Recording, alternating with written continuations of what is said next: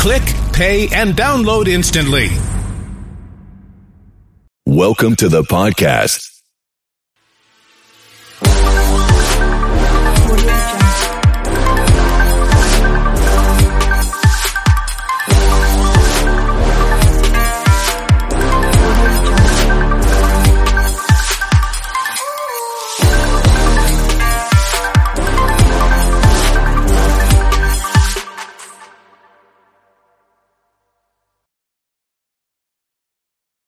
It is the Riot Podcast. Somehow we made it through an entire show today. And so there's actually a podcast for you to listen to. You guys won't know like everything, but you ever have one of those mornings where everything has gone wrong? Not like the worst, but just enough to really make you afraid for the rest of the day. Yeah, it's a tough morning. It's just still a tough early. morning. There's still a lot of time for non-show things to be a problem. Know. I feel like because we've had so much go wrong or just be extra hard this morning that I don't want to see any of you guys soon. I'm afraid it'll happen again, and it's like this triangle of doom. But Isaiah's taking a trip to Gatlinburg. Yeah, today. Yes. So hopefully that will go all according to I'm plan. just hoping that it doesn't just continue today. Hopefully the drive down there goes smooth, and once I get there, hopefully I'm leaving all of the bad luck or whatever we have today here at Radio U. Well, hopefully, I know it's like in some horror movie. It's a cloud that goes from one person to another, and I don't want it. It can go somewhere else. So many bears there last weekend, and Isaiah's going to wind up like he's going to see the bear. I'm going to wrestle there. Yeah. Well, in the podcast today, we did a Riot food fight. So as we recommend many times, check out Radio U Riot on Facebook for you to watch that when we're done with the podcast. We tried the new Apple Crisp Macchiato from Starbucks, and stuff happens with that. Yep. So that just couldn't go so Bad smoothly. stuff happens. There is a lot involved with it. So listen to the podcast and then head over there to watch our food fights. What else do we have today? We also talked about, and I didn't even know this was happening, and I've played Fortnite, not recently, but decently recent, I guess. Yeah. But is it a new character? Or like, how are they He's doing just this? there. He's just there. Yeah. He's just So there's a there. new person in the game, and you will never in a million years guess who it No. is. Yeah. We'll just tell you. It's Martin Luther King Jr. It's different because you feel like, when you have something that's fun and they try to throw in something educational. Yeah. It feels like that. But one of our listeners, she was texting and said, like, it's actually really cool because then you can watch, like, and see the whole speech and stuff that he does. But then also, if you're just playing, you're like, well, do you go talk to him? There's like the thing is like filled with like 11 and 12 9-year-olds that do not care. Like they're just like going around wanting to shoot people. But if it's a nice way to learn, about historical figures, and they won't get anywhere else. But yeah, listen, we don't know about it. Yeah, but what if people, they go in, they play Fortnite, they see Martin Luther King Jr., and it's like the first time they're exposed to him, and they don't even realize he's a real person. Yeah. It's like, wow, that guy's a really cool video game character. Yeah. I mean, I don't know why they included him in here, but You're right. he's pretty awesome. Well, He's in Fortnite, so he's cool. You got to start with something, though. Yeah. We also talked about a little debate on if you do not RSVP to a wedding, do you still have to pay for the things that were paid for you? Yeah. Just one more inconvenience to add to a wedding. Well, it's safer, I guess, now just to say no to every party invite. Yes. Is it better to RSVP no and then show up? Or I think they'd vice be mad versa? too because then they don't have anything planned. But no, I would just say don't go to anything. Well, then you could Just say no. If it's a wedding, you should just say no. It's not Anyways. going to be worth it most of the time. No, not worth the hassle and the stress. And then we also go back around to TikTok and how they just want to keep you on there as long as possible. So they're going to extend some videos, minutes, I guess, to 5? In Is their that real? In their quest to make me use it longer, they've made me use it not at all. Yes. Because I don't want to watch the long videos. well, don't worry, guys. I still use it, and I'll still send you all the ones that Yeah. I think you guys should be watching. All the good ones. Yeah, all the good ones I'll send your way. All right. Well, that's in the show and more. That'd be funny if it was only those like 4 things. And you guys get more. That would be- The show didn't have that many problems today. Well, make sure you say hi. Again, join us at Radio U Riot on Facebook or our YouTube channel. And may we have a wonderful day. Nothing else goes wrong. Yep. A wonderful weekend. And we see everybody back on Monday. Yes, Ooh, that's the okay. plan. And we'll have more food fights next week. That's right. We should have a great next week. We're going to have a really smooth week next week leading up into an extra day off. Yeah. for everyone. Now we're Coming up. talking. Yeah, it was just what we need. All right, bye, everybody. Talk to you later. Everything you love about the Riot, plus a handy-dandy fast-forward option. This is the Worst of the Riot podcast. Well, I started off the day today with not waking up for my alarm. Yay! So that's, it's really Friday when you're like, you can't even wake up. It probably means you need a break. Well, that means that your alarm and your body also think it's a different day. Yep. And it thought it was Saturday. We're all off. And it didn't need to get up. Yeah. So I left my phone not realizing in the other room. I didn't bring it in with me. Oh, and you couldn't hear the alarm. Yeah. So I have a regular alarm clock. I don't know if it didn't go off or if I accidentally turned it off, but I don't remember it going off. So... And my phone going off in the other room is not loud enough, evidently. It was too far. So I woke up literally 20 minutes before the show started.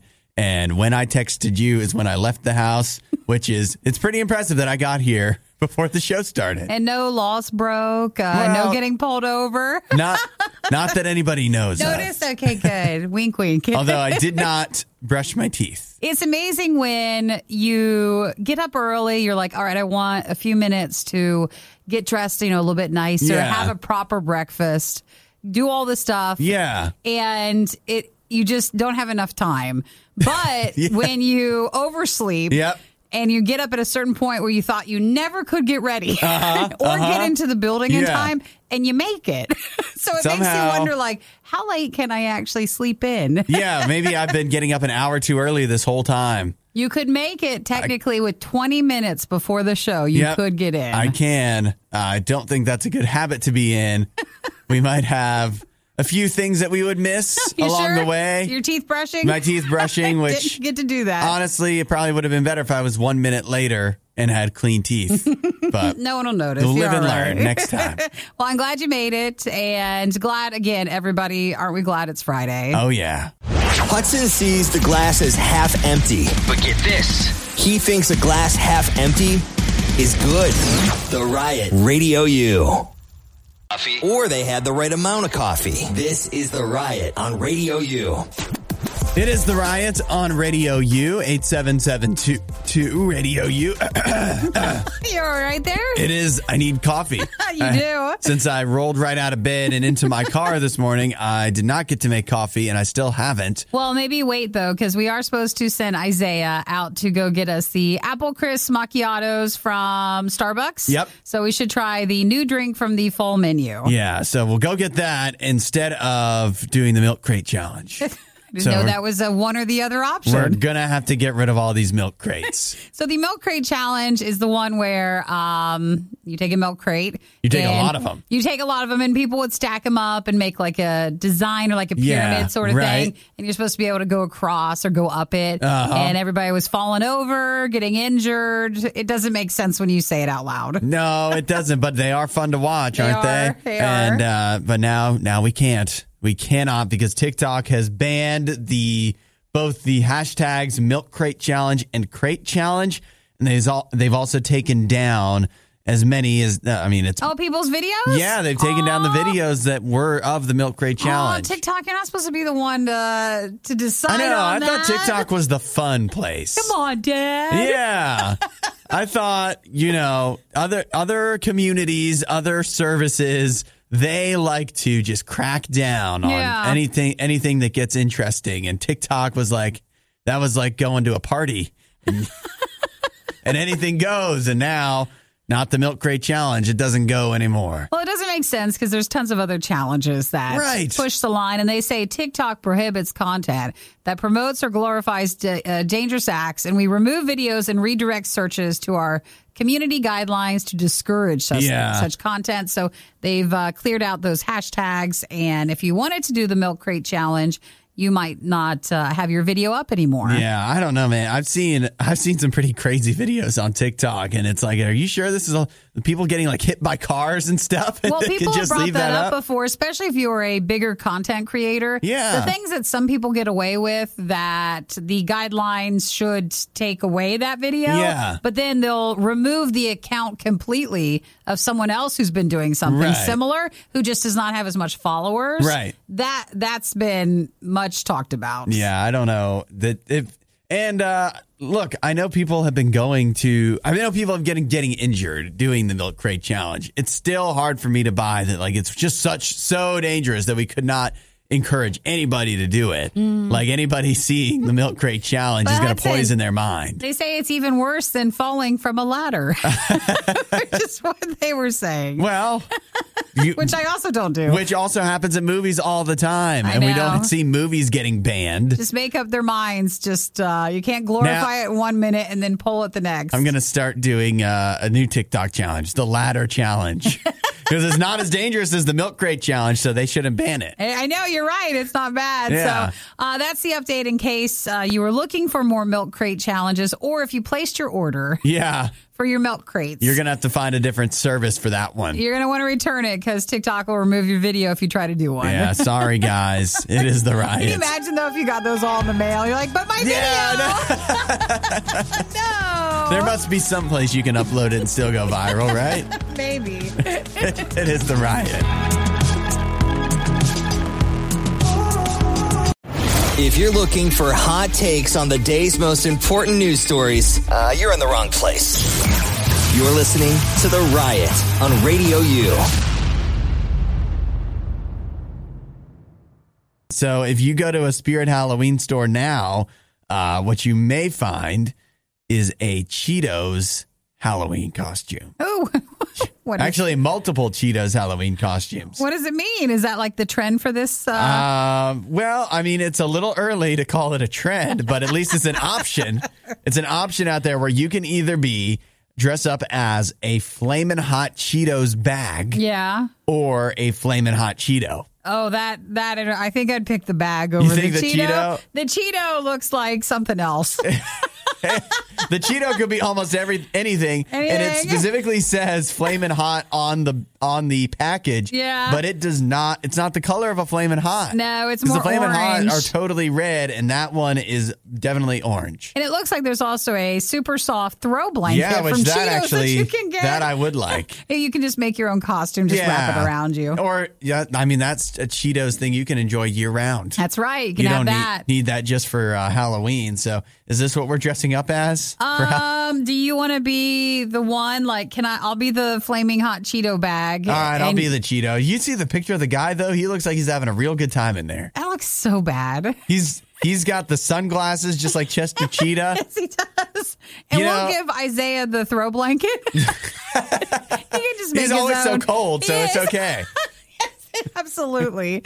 And then I guess we'll have to just walk around eating Cheetos while you're wearing this costume. Yeah, well, as they are in the pictures. Yeah. Is this really a thing that they're selling at these This Spirit Halloween store? A stack of them that has been spotted at a Spirit Halloween store. All right. That's fine. By Robbie. I don't want to Robbie found them. Say no. Well, if Robbie found them. You got to trust Robbie. Is he a Reddit user? He is an impulsive buy user. And we know what he's going for this Halloween. There we go.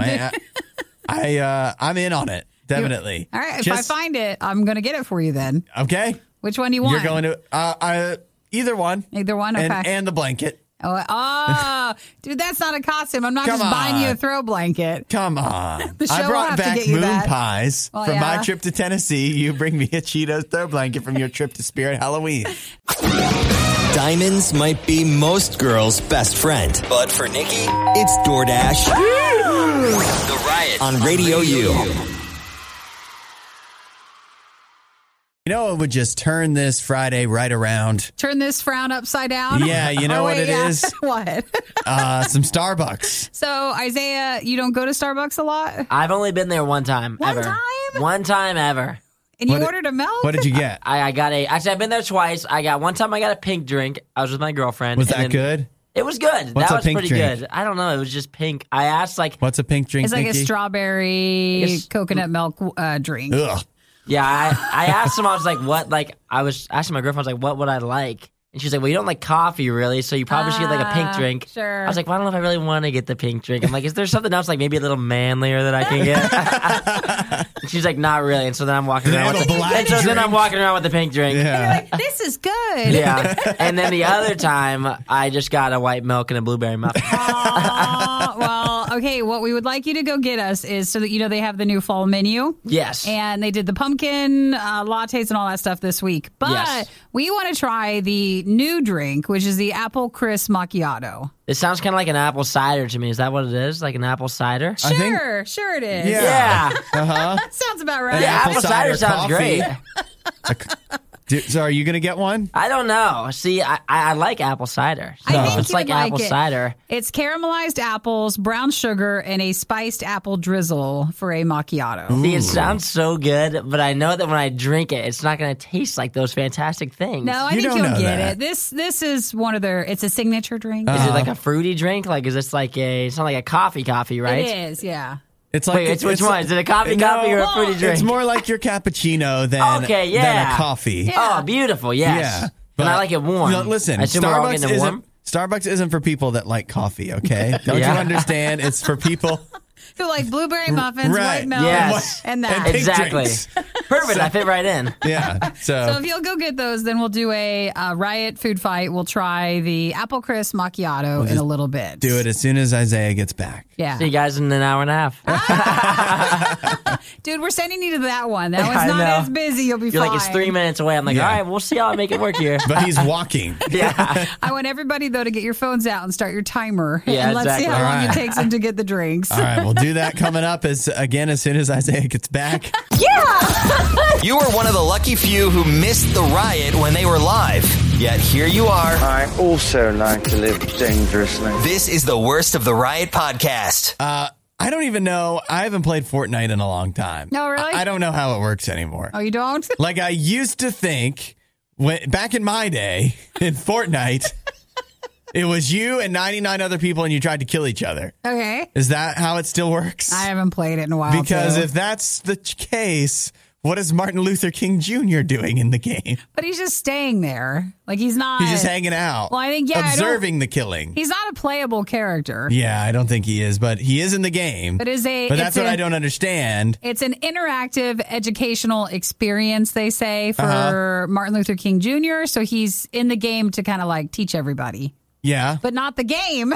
No. Not teaching about the game. It's just where you can go in and instead of playing and killing, you can observe and educate yourself on what happened with Martin Luther King Jr. Apparently, and I almost feel like, because Epic Games makes Fortnite, and I almost feel like they just want to, just in case, distance themselves from this, because they said it's not built by Epic Games, it's built by community members. Oh. So does that mean that, like, just in case there's something offensive or wrong about it, like they don't want to be held accountable. Well, but they're calling it the March Through Time. Yeah, it is an experience, and that's from Time Studios and via Fortnite Creative, which is where people in the community can create something. Mm-hmm. So yeah, it's interesting to see. A lot of people were talking about it yesterday. Yeah, it's just weird. It's,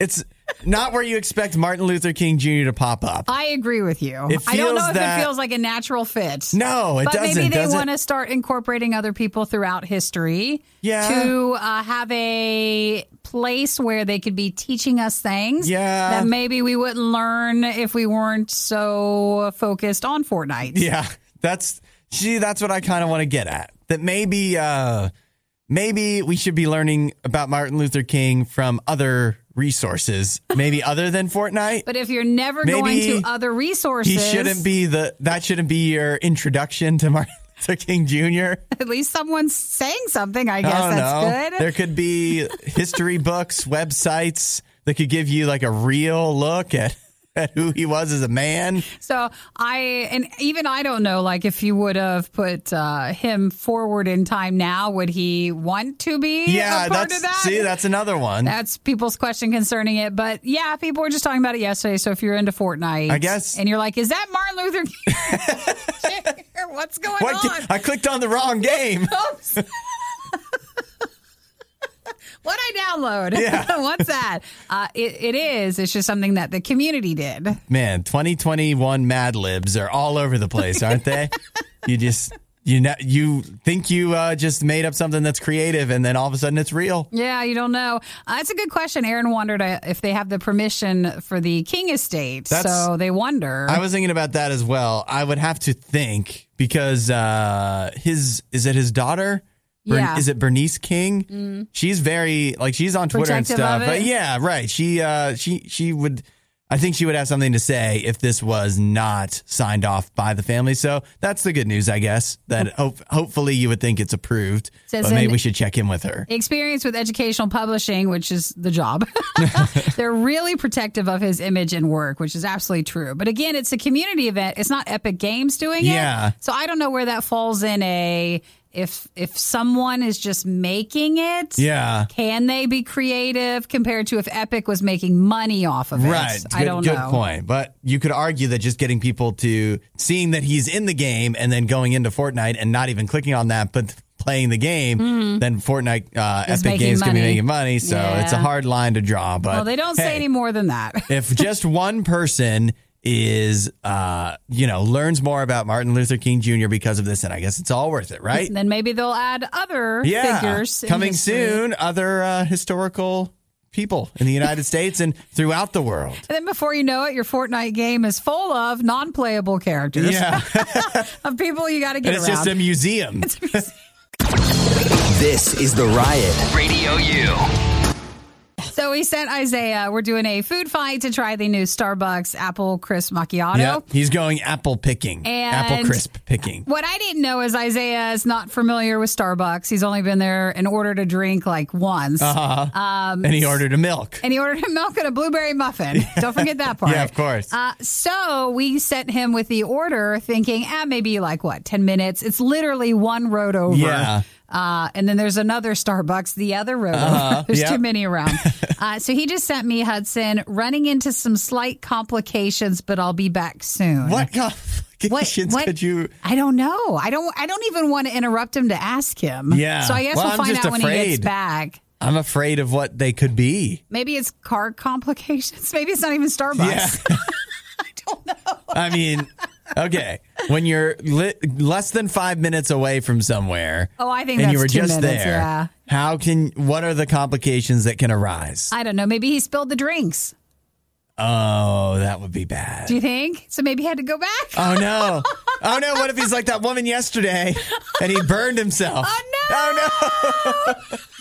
Maybe they gave him the wrong thing. Oh, Isaiah, I don't think he would know. He wouldn't know if they gave him the wrong thing. Well, we'll see what happens. Jim said he just texted maybe a speeding ticket. Jim, the Starbucks is so close, you can't even get past the speed of the speed limit to get there. You wouldn't be able to build up enough speed. Exactly. Totally right. So I don't know about that, but we'll see what happens. That making me nervous. I really was looking forward to the drink, too. Well, he's not not coming back. He'll come back in time. But he might not have what we want. Now, Zach said the Starbucks that he thinks we sent Isaiah to is insanely busy. We didn't send him to that one. We sent him to the other one next to us. There's too many. There's a lot of them, and they're very new. Well, Isaiah, if you're listening, we don't know what you should be listening. What could be going wrong? Maybe text us in with a little more detail. Or don't interrupt him and just let him get back. That's the most important thing. Just don't screw it up. Because I ordered an iced one. What if it's all melty by the time he gets back? What if mine's not warm anymore? Well, let's be supportive. Yep. Let's not just... It's going to be fine. Okay, even if it's a little cold, it's not the worst. If we get lukewarm Starbucks, each of us, and that's the worst thing we can say about the today, it's still a good day, right? It's still a good day. Worst of the Riot podcast. I feel like it's a food fight and a story time maybe more because Isaiah is in with our Apple Crisp Macchiatos to try the new Starbucks drink. Isaiah, how are you doing? This morning has just been a disaster. This has been so bad. Everything that happened before, I don't even know if it even compares to what happened to me just now. What? It looks fine. You got 4 drinks. Yeah. But why are they all which different is more sizes? than we needed. Yeah. So I went to Starbucks Starbucks, whatever you want to call it. Yeah. Starbucks. I want to call it Starbucks. And now I went to the one you guys told me to go to. Yeah. It was not open. What? Okay. So All that right. was a good start, so I That had to go must to be a why different one. when I looked it up, Google said it's less busy than usual. Yes. So then I drove down the road. Thankfully, there was another one close inside of just the Kroger down the road. So I went in there and ordered the drinks. I struggled through it, but I ordered all of them.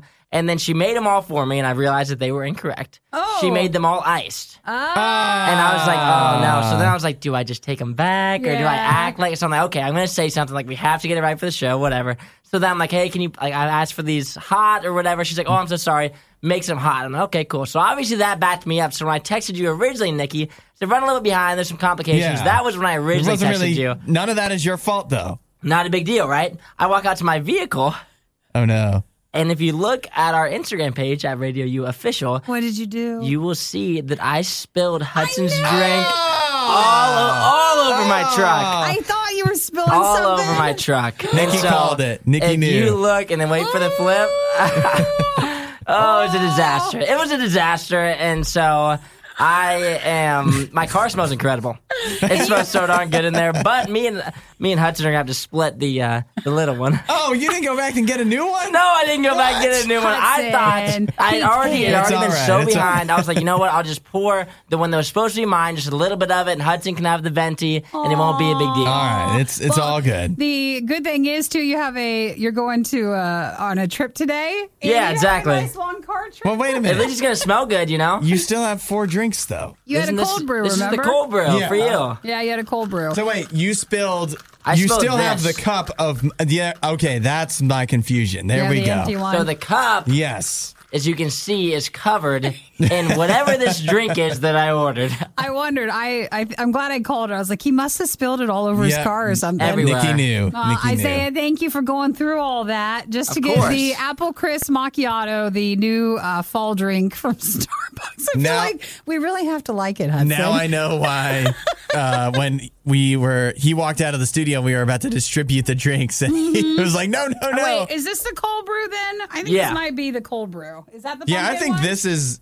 Yeah, that's Hudson's. Is this Hudson's? Hudson, I drank out of your lid. Oh, no. Don't pour that over the board. Look how big mine is. though. Because No. that one, We can switch lids. that one's good, but that one's not as apple. All right, the Apple Crisp Macchiato. I got an iced one. You guys both got the hot one. All right. There's some that's ice good. there. I think I need to stir. You didn't get me a straw. All right, Nikki. No, I didn't get the straw. A straw. How am I supposed to stir There's it an up? I don't even know anti-straw what you want me to do at this point, okay? initiative. Look at the layers. I got to take you to Starbucks next time. I'm going to walk you through the whole process so we don't have to worry about There was it. a lot of confusion on my hand. I thought Starbucks. This is why they give you these lids like this, because they don't do straws anymore. Well, you're supposed to not like the earth and still ask for one. No. Ask for a straw. I didn't I get think that's that in the pretty text good. message when I picked it up. It really tastes like you get the apple. Like you really definitely get it. They say it's caramelized apples, brown sugar, spiced apple drizzle. You guys like the hot version? It's good. Is it? It's really good, It's actually. all right. Are you going to try to drink the stuff on the floor here? No. No chance. We're seeing him out there. He's taking his truck mat and just like pouring it back into a cup. All right, Hudson, you don't like it? It's just fine. You don't like the apple? It's not especially exciting. Let me try this. Isaiah went through a lot to get that for Yeah. you. Yeah, though. I don't know. I know. I don't. You're supposed to say I love it. What's worse? Thank you. Me just drinking out of this cup that you just drank out of, or No, I didn't drink out of that one. I No, poured but it. Nikki I drank my drank cold that brew. one. So I don't know if drank it's out of it. Is it offensive for me to take the lid off? You can take the lid off. In these COVID times, I insist. Go ahead. That's the pumpkin cold brew. That it does need to be stirred. You can your layers are pretty intense. There's Yeah. 3 different layers there of what's Hold going on. Yeah, I think the apple crisp. Let me taste it again. Maybe we're just so used to with the fall drinks having the pumpkin with it that the apple is kind of weird, but it's good. I think is it a tastes nice really one. good. It is good. I don't think it has a very strong apple flavor, actually, despite what you said. I think it's just kind of the standard latte feel to it. The macchiato. Yeah, so I don't know if and I don't like Starbucks coffee that much, so it's all right. Like, I agree. There's not a lot of apple there. I also agree with that. Let me put it this way. When you drink the pumpkin spice latte, it's like, you're tasting the pumpkin spice, and you're like, this is fall. This is... I find it hard to believe this will become synonymous with the fall because it's not as in your face. But listen, apple is the new flavor for the fall. Whether you like this drink or not, you're going to see apple in everything. And because Isaiah spilled the other drink, we will be supportive. And we are glad we got this. Whether you want it or not, we're all going to like it. Okay, everybody? I am drink appreciative. It all. And we'll help you go clean your truck. So we'll help fix that out later. I need to go see the pictures. Was it the inside or the outside? Oh, it was the inside. Oh, it's no. It's on the passenger floor. But thankfully it dropped on the floor, so it wasn't on the seat. Yeah. And you took your truck, not the Radio U van. Yeah, it's in my truck. Oh. But it smells so good in there, though. If you go to Radio U Official, you can see Isaiah's trip to go get our food fight drinks. The Riot Podcast. Radio U. We also are on TikTok at Radio U Official on there, right? Yes, we are. And we don't post there very often. Think I kind of stopped. It just happened to be around the same time. When you started the show I with stopped me? when I started this show and also when they added the 3-minute video length. Well, I don't Not only did I stop posting on it, I stopped going on there. Do you feel like when the 3 minutes is an option that's too long, like it's too pressure, too stressful to try to get a video that length? Well, yes, for sure. I would never make a video that long. I guess either a video should be like 30 seconds or it should be like an hour. Yeah. There should be a lot of in between. That's true. And so TikTok, maybe they kind of agree because they are now testing out 5-minute TikToks.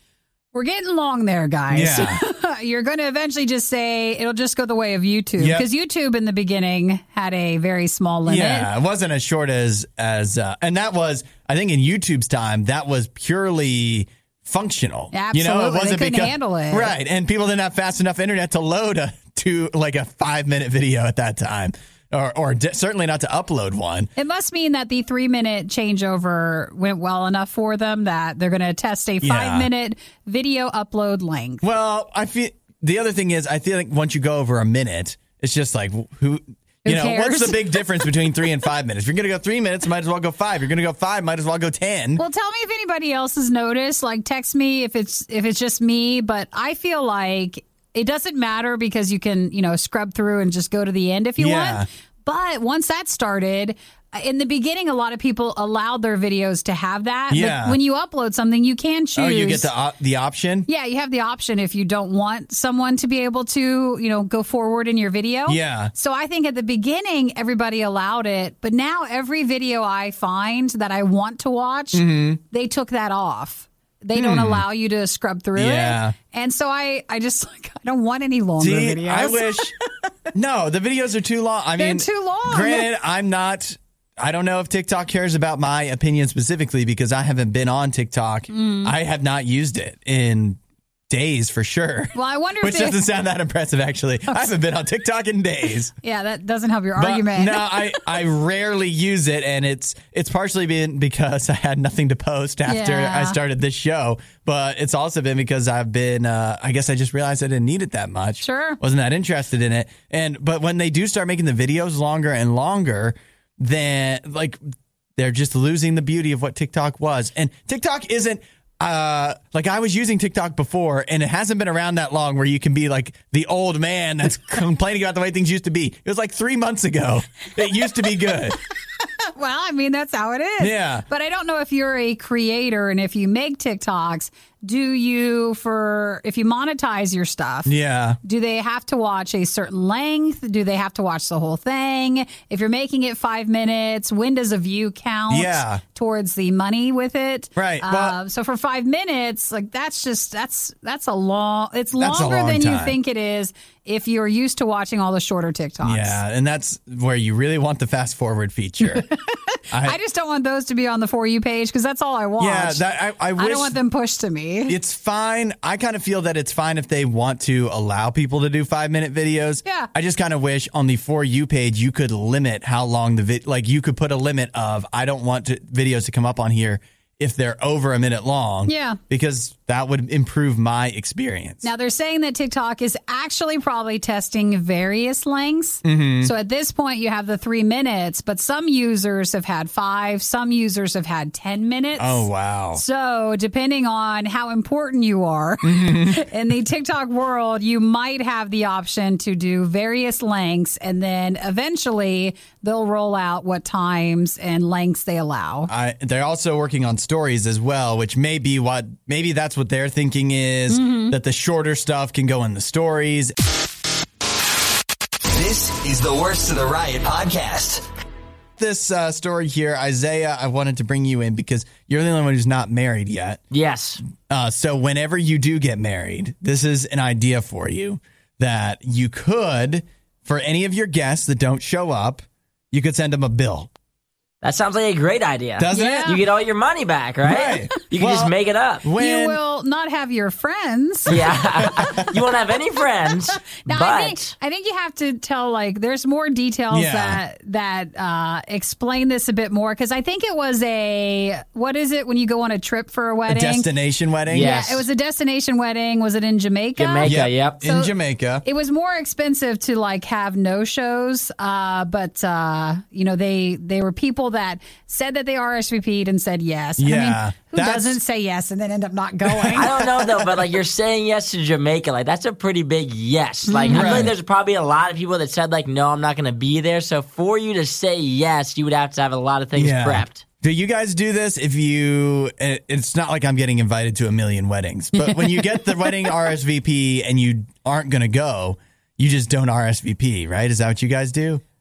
You just never. I think that's more respectful than saying I respectfully decline to come to your wedding. They were saying that if they would have just told them ahead of time. Yeah. But this is really just involving the dinner. So if you have a wedding, there's a reception right after. And that is what they're charging this couple for who did not show up to the reception. Okay. Do you have to pay $240 for the people that did come? Did they pay for themselves? I don't know. No, you don't have to pay if you show, but I mean, you're ordering the meals. So you're already having an extra, these 2 meals that just don't go to anybody. Okay. I don't even know if with this story that went everywhere yesterday, I don't even know if they actually invoiced or they were just showing this is what we should be doing. Well, there's a photo, if you look down below, of the invoice that the guy had received that he posted on Twitter. He said, I've never seen this before. And then some of the people were in the comments is kind of where the debate started. Yeah. Where there were people I had a lot of people not show up to my wedding. Yeah. The plates were $120 a piece. And then we ended up eating $800 worth of food. Not literally eating, but eating the $800. Oh, no, Isaiah, I'm taking that home. Yeah, exactly. Hopefully they ate the $800 worth of steak or chicken or whatever they had, too. I don't know if that's necessarily a perk of the wedding, but that's a known thing, right? You take all your leftovers home, and you and your family, your parents, and the in-laws. It freezes. It's fine. Yeah, they'll be fine. But I can. If the person wasn't a good enough friend to come to the wedding, they're certainly not going to be a good enough friend to pay the $240 and still want to hang out with you, right? It's probably not a this is the ender. Friend, this is a relationship ender right there. But when you have a party like this, and if you're paying for the food, you just know that has to you have to take it into account, right? It's going to happen. There's people that are going to RSVP and not show up. That's what happens at every single wedding. But it's better to have a few extra plates and eat that $240 or whatever it is than to have a couple people at your wedding that don't get food. Yes. That would be pretty embarrassing. And you just don't invite people to parties that you don't think will actually come. Yeah, exactly. If you're willing to do this invoice and this whole ordeal, and this person is willing to post it on Twitter and kind of expose you, I guess, then you probably shouldn't even invite the person in the first place. I can't wait till you get married, Isaiah. Oh, you think so? For the show. For the show. On the show. I hate weddings. I just can't wait to plan your wedding on the show. On the show. Actually, it'll be so much content. The reception part, if you have to go to a wedding, the wedding part, the ceremony, that's the worst and the longest. It is. Oh, yeah. The reception part is at least least the fun side of things. But no one wants to go to any of it. No. It's especially when it's a destination wedding. You're like, it's Jamaica, so we'll all have more fun. It's no, everybody has to spend more. Yes. It's more of an inconvenience. You're just paying, think of it, you're paying for a vacation. But I don't have any friends who do. It's a vacation, but it's no fun. Exactly. And stressful. 10 times more stressful. You're like, basically, it's like when you go on a vacation with your whole family. Yeah. A vacation. Like when you were younger. A vacation that you don't get to plan. That's right. Yay. That's enough of that. For more Riot content, head to riot.radiou.com.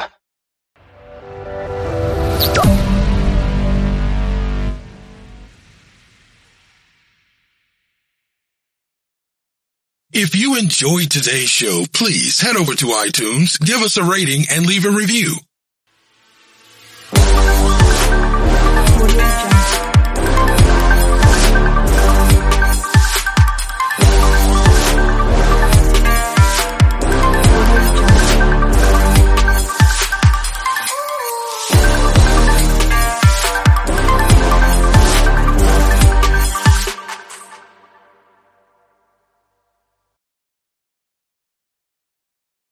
For the ones standing guard, for the eagle-eyed, for the knights in shining armor, and for all those who support them.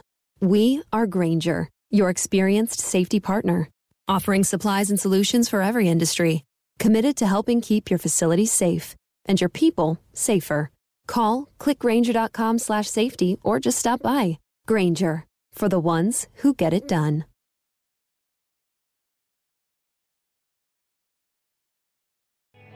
Reuniting with loved ones is more important than ever this summer, and the beach isn't just calling your name, it's calling the whole family. Vrbo has thousands of private beach homes wherever the ocean meets the land, so you can find the perfect vacation home on the perfect stretch of beach with something for everyone. The time for getting back together is now. Download the Vrbo app and make your reunion happen with Vrbo.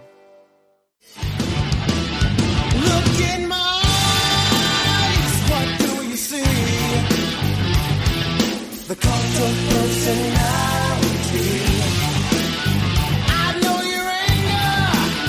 I know your dreams. I've been everything you want. Hello, Keyforge community. I am Ewok Jr., and today, coming at you from Archon's Corner, we have one Mr. Dr. Sheep. Yay! And we also brought in a special guest, so we are super excited to be able to bring one of AC's regulars, someone who has done phenomenally well, and that is the Drazcor. Hey guys, how's it going? So, Drazcor, if you guys recognize the voice, you should definitely recognize Drazcor's coming to us. Tell us a little bit about yourself, kind of where you're coming from, and then we'll jump into some notes. So, why would I recognize your voice? Why would you recognize my voice? Well, I am on another podcast. So, myself and Jupiter are co-hosts of the KFPL Weekly podcast. Though, as I was just mentioning, these guys, we're thinking about renaming it since, we don't really talk about KFPL. Sometimes we do, but not exclusively. And we're certainly not weekly. So we're thinking about new names. So we'll see. We'll see what we come up with. I'm on something like I am the master now, and you're going to be in charge of the show. Nice. And I will say, we love the laughter that is there. Your giggle is contagious, and it's well known that is you. Okay. Drazcor is really humble, though, so what you're missing out there in Radioland is that he falls as one of the AC regulars, so being able to play in our Sealeds on Tuesday, being able to play with Pink Bunny Games on Wednesday, we see him on Sunday as well, host of KFPL Weekly, Vault Tour winner, second at Keyforge Live in the Sealed, and one of 3 members from our team event that won at Keyforge Live. So we brought you on for the last 2 different pieces. Okay. You have just been absolutely rocking it. That was a wonderful weekend, but you're a solid player outside of that too. Well, thank you. I appreciate that. Yeah, and I'm sure I'm a good player. I don't I don't know. It's weird, like, to say I'm humble. I don't know. I don't feel like an amazing player, but I just have a lot of fun playing Keyforge, playing with different folks, and you know, I have fun just trying to do well, but also just have fun playing mediocre decks with fun things in them. So, always having fun. Part of the community. That's what it is about, having a good time playing some Keyforge. All right, Sheep, we are here. We're going to start with some quick news for Keyforge this past week, and two different pieces that I want to get to. First, if you are not aware, KFPL monthly tournament we have coming up is on August 29th. That is a Sunday, so a little bit different from normal. And this is going to be at 11 p.m. Eastern. And 11 a.m. Eastern, which is 3 p.m. UTC plus 0 time. And this is the Oubliette format. So we had actually tossed around. If you're not familiar, go check out. The link will be in show notes. But Oubliette, banning a house, submit 2 decks, and no banned houses may be played. So some strategy ahead of time, being able to go ahead and think, what house should you ban, and what decks do you have to play outside of that? Yep. The Sanctimonious server has been leading a charge on doing Oubliette test tournaments and a lot of thought stuff there. So if you're really interested in getting some more information about how people have been approaching it, that's a great place to go check it out. I know that I've also been bouncing around with a couple of the AC regulars. We've talked through some strategy. I know there was a show idea for a little bit of us actually coming in.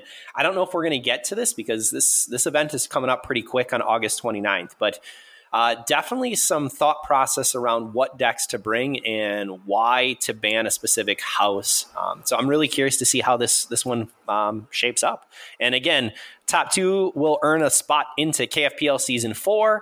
Top 8 are earning cash prizing and basically 5-round Swiss. So awesome little events. If you haven't participated in any of the KFPL monthlies, definitely check it out. Any event that has some interesting format that's going to make you think and maybe bring a deck that maybe you wouldn't bring to a different format, try to do well with that, I don't know, that's right up my alley. So I think should be fun. I definitely concur with you, Drascore. I like to see the different formats, and I believe this was Lady Aurora created Oubliette, if I'm correct. And so I love to see that. I think it was. No, I'm off. It wasn't. It was Karen. Okay, I apologize. I apologize, yeah. Karen. But again, huge shout out then to Karen, because I love the idea of thinking, how can we take this deck that we've been playing, but how can we play it a little bit differently? Create just that slight little tweak, and all of a sudden, you're going to be seeing a different type of decks, different type of meta, and a different type of play. So I'm excited. The second piece that I had was just a shout out for our AC Discord. We have an AMA. So Ask Me Anything is coming up. So if you are not a part of our AC Discord channel, hop on over there, join. We're always looking for anyone to be able to participate. And we actually have a little sub thread where people can go ahead and list things that you would like us podcasters to be able to talk about, share about our own life and experience with Keyforge, or things that you're hoping for Keyforge and kind of what's in the future. So right now that is live, and we've gotten some great questions already. So as soon as it went up, we had people pushing questions out, but we're always looking for more. So check out the AC Discord. You could also tweet your questions at the Wookiee. He loves the tweety thing. So that's another good way to reach us. Oh, goodness. I think Cloggin submitted like half the questions, and there are a lot of questions. So I'm not saying that there's a small number. I think Cloggin submitted like 20-some questions. Yeah, but even there was a lot of people who actually jumped on it right away. Now, Cloggin, I give him props. He did go ahead and have a good chunk of questions, and we appreciate Got the conversation started. Yeah, but don't feel bad at this question's out. Maybe, going ahead and thumbing it up. That helps us to know that this is of interest, and we saw some of that happening too. Yeah, definitely thumb the question about Ewok's basement. Go check that out. It is a question. I did have 2 different locals go ahead. Well, not locals, but 2 different AC members go ahead and come on up when we did Keyforge Live. So they were able to see the Ewok shack, and they returned home. So, I mean, that's always good news, right? They survived. Excellent. Yeah. No, it's a beautiful basement. All right. Tell me a little bit, since we're going to get into kind of knowing what happened. What have you guys been up to for Keyforge this week? Well, we've been playing in the regular AC events, right? We had a sealed, we had Lokar sealed, and then, my sealed. We've had those events going on. I'm in KFPL Season 3, so I had to play a game for that. How did it go this week, Sheep? I got a win this week. I got matched up against a person who was down to the last deck, so I only had to get one win. So I was able to do that. And then there was a glut of cheap Keyforge decks coming out of Canada again. Mm-hmm. So that has been showing up. So a lot of deck opening has been going on these past few days. I got some new 84 SAS deck with like 24F. It is just silly speed. I'm looking forward to seeing if that much F makes up for the mediocre creature and amber control. I mean, those are both like 8s, which are functional, but with 24F, like you should just be able to go back to them whenever you want, right? So when you're looking at your F, what are you actually getting the speed from, the efficiency? In that deck, it is a bunch of drop pips and a Nell, and I don't know, a bunch of stuff like that. I haven't really taken the time to look it over super close. I know I asked about that, but that's a really important piece. I think that oftentimes players look at stats, which is great, but they're not critically analyzing and seeing where things are. So I've seen certain cards will bump up efficiency or amber control. It looks great, and then you actually get into it, and you're like, well, none of this is actually play amber control, or none of it's scaling amber control. And even the efficiency, it's like, well, I have to be able to have this reap effect, or I have to be able to cycle this card. So on this deck that I'm talking about, it's called Helioborg, the Celebrity of Taxation. This is the deck I'm talking about. Great. And it has, like I was saying, it's got an 8.7 creature control, but 2.1 of that comes from Barrister Joya. So that's not real, right? Like, not really. So it is really, it's got a standardized testing that it's going to hope it carries on. But yeah, this deck is some drop pips, an auto encoder, a library card, causal loop, and then it's got a Q-Mech that's got double draw upgrades on it as well. That's nice. That's and beautiful. It's Nell with a Z-Force agent. So it can draw a ton more cards there. A Scrivener with some capture pips in the deck to maybe be able to recycle some stealing. So, it'll be interesting to see if it plays anything near its number. Well, and if nothing else, it's at least a ton of fun to be able to play, and it should be extremely fast.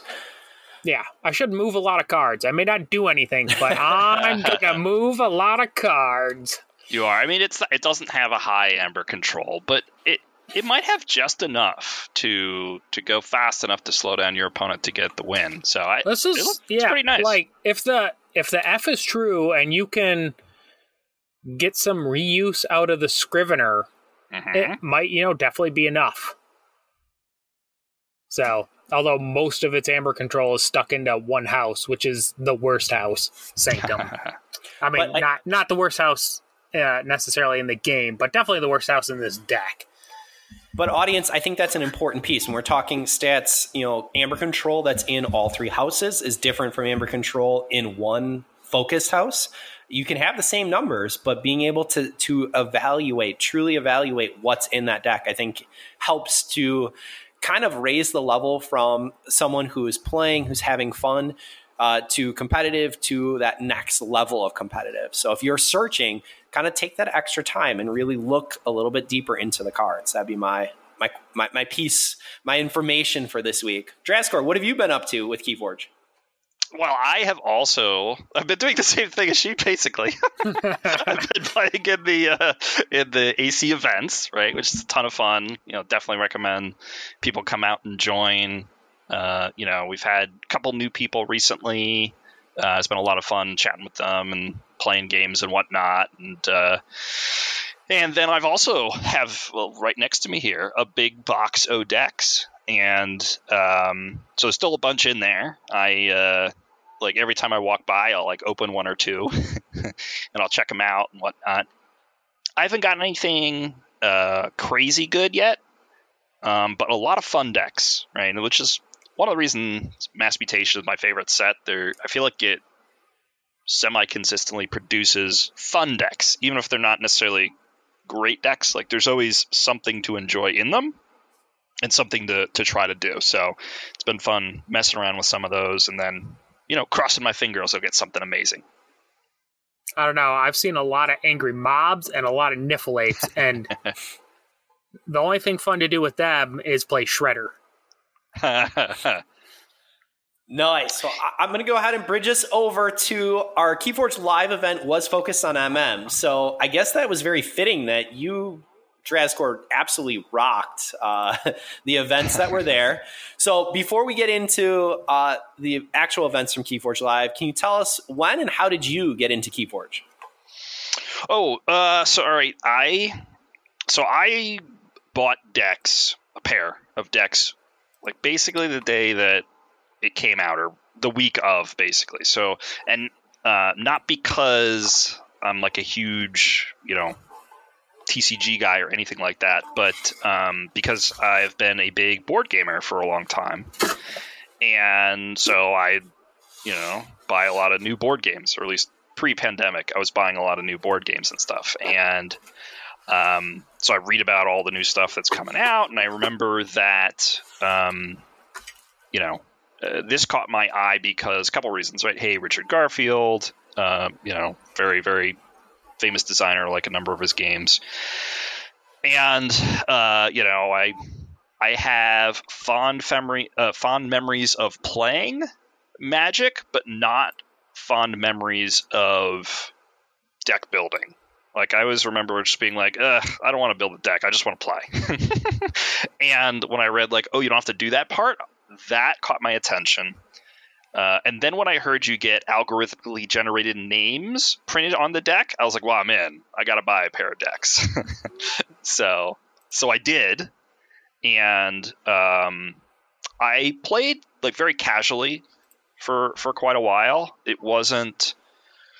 I wasn't going to like serious events. I went to like my store a couple times, but the first event of like significance that I went to was when Vault Tour came locally to Philadelphia for PAX U, and I was going to go to PAX U anyway, so I had to attend, and that was really the first like seriously competitive event that I had been to.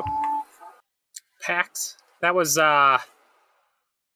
That was your first Vault Tour, yeah? That was my first Vault Tour. Which was also sealed? Yeah, so it was... All right, so this was, I guess, late 2018? 2018? 2019? What would it have been? Late 2019 it would have been, right? Yeah. And, not long before the pandemic. And so... it was both. The first they did a Archon event, and then they did a sealed event. So I was like, I'm gonna do it, and I came, and I remember, not having played a lot of competitive stuff, but just playing a lot of like random decks. And listening to, I think the podcast that I was listening to at that point, really the only one at that point was I had found Bouncing Deathquark.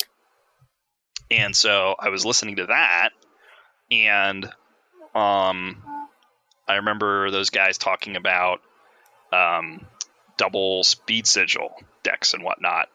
And I got a Speed Sigil deck that I liked, and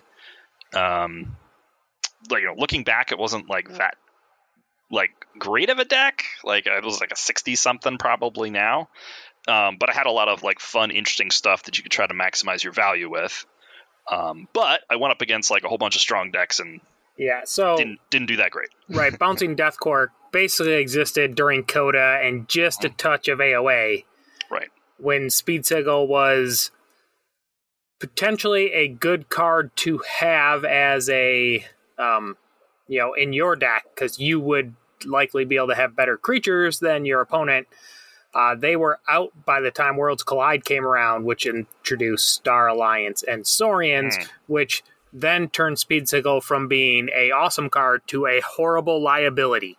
Yes. Right? So if that was, so I could see showing up at PAX, which was also one of the first real Worlds Collide Archon events, being a rough happening there. But that was that Survival there, or was that? It was just Archon, straight up Archon. And I played against Sydney there in that Archon event, so that's where I met her, and just had a ton of fun talking to people and whatnot.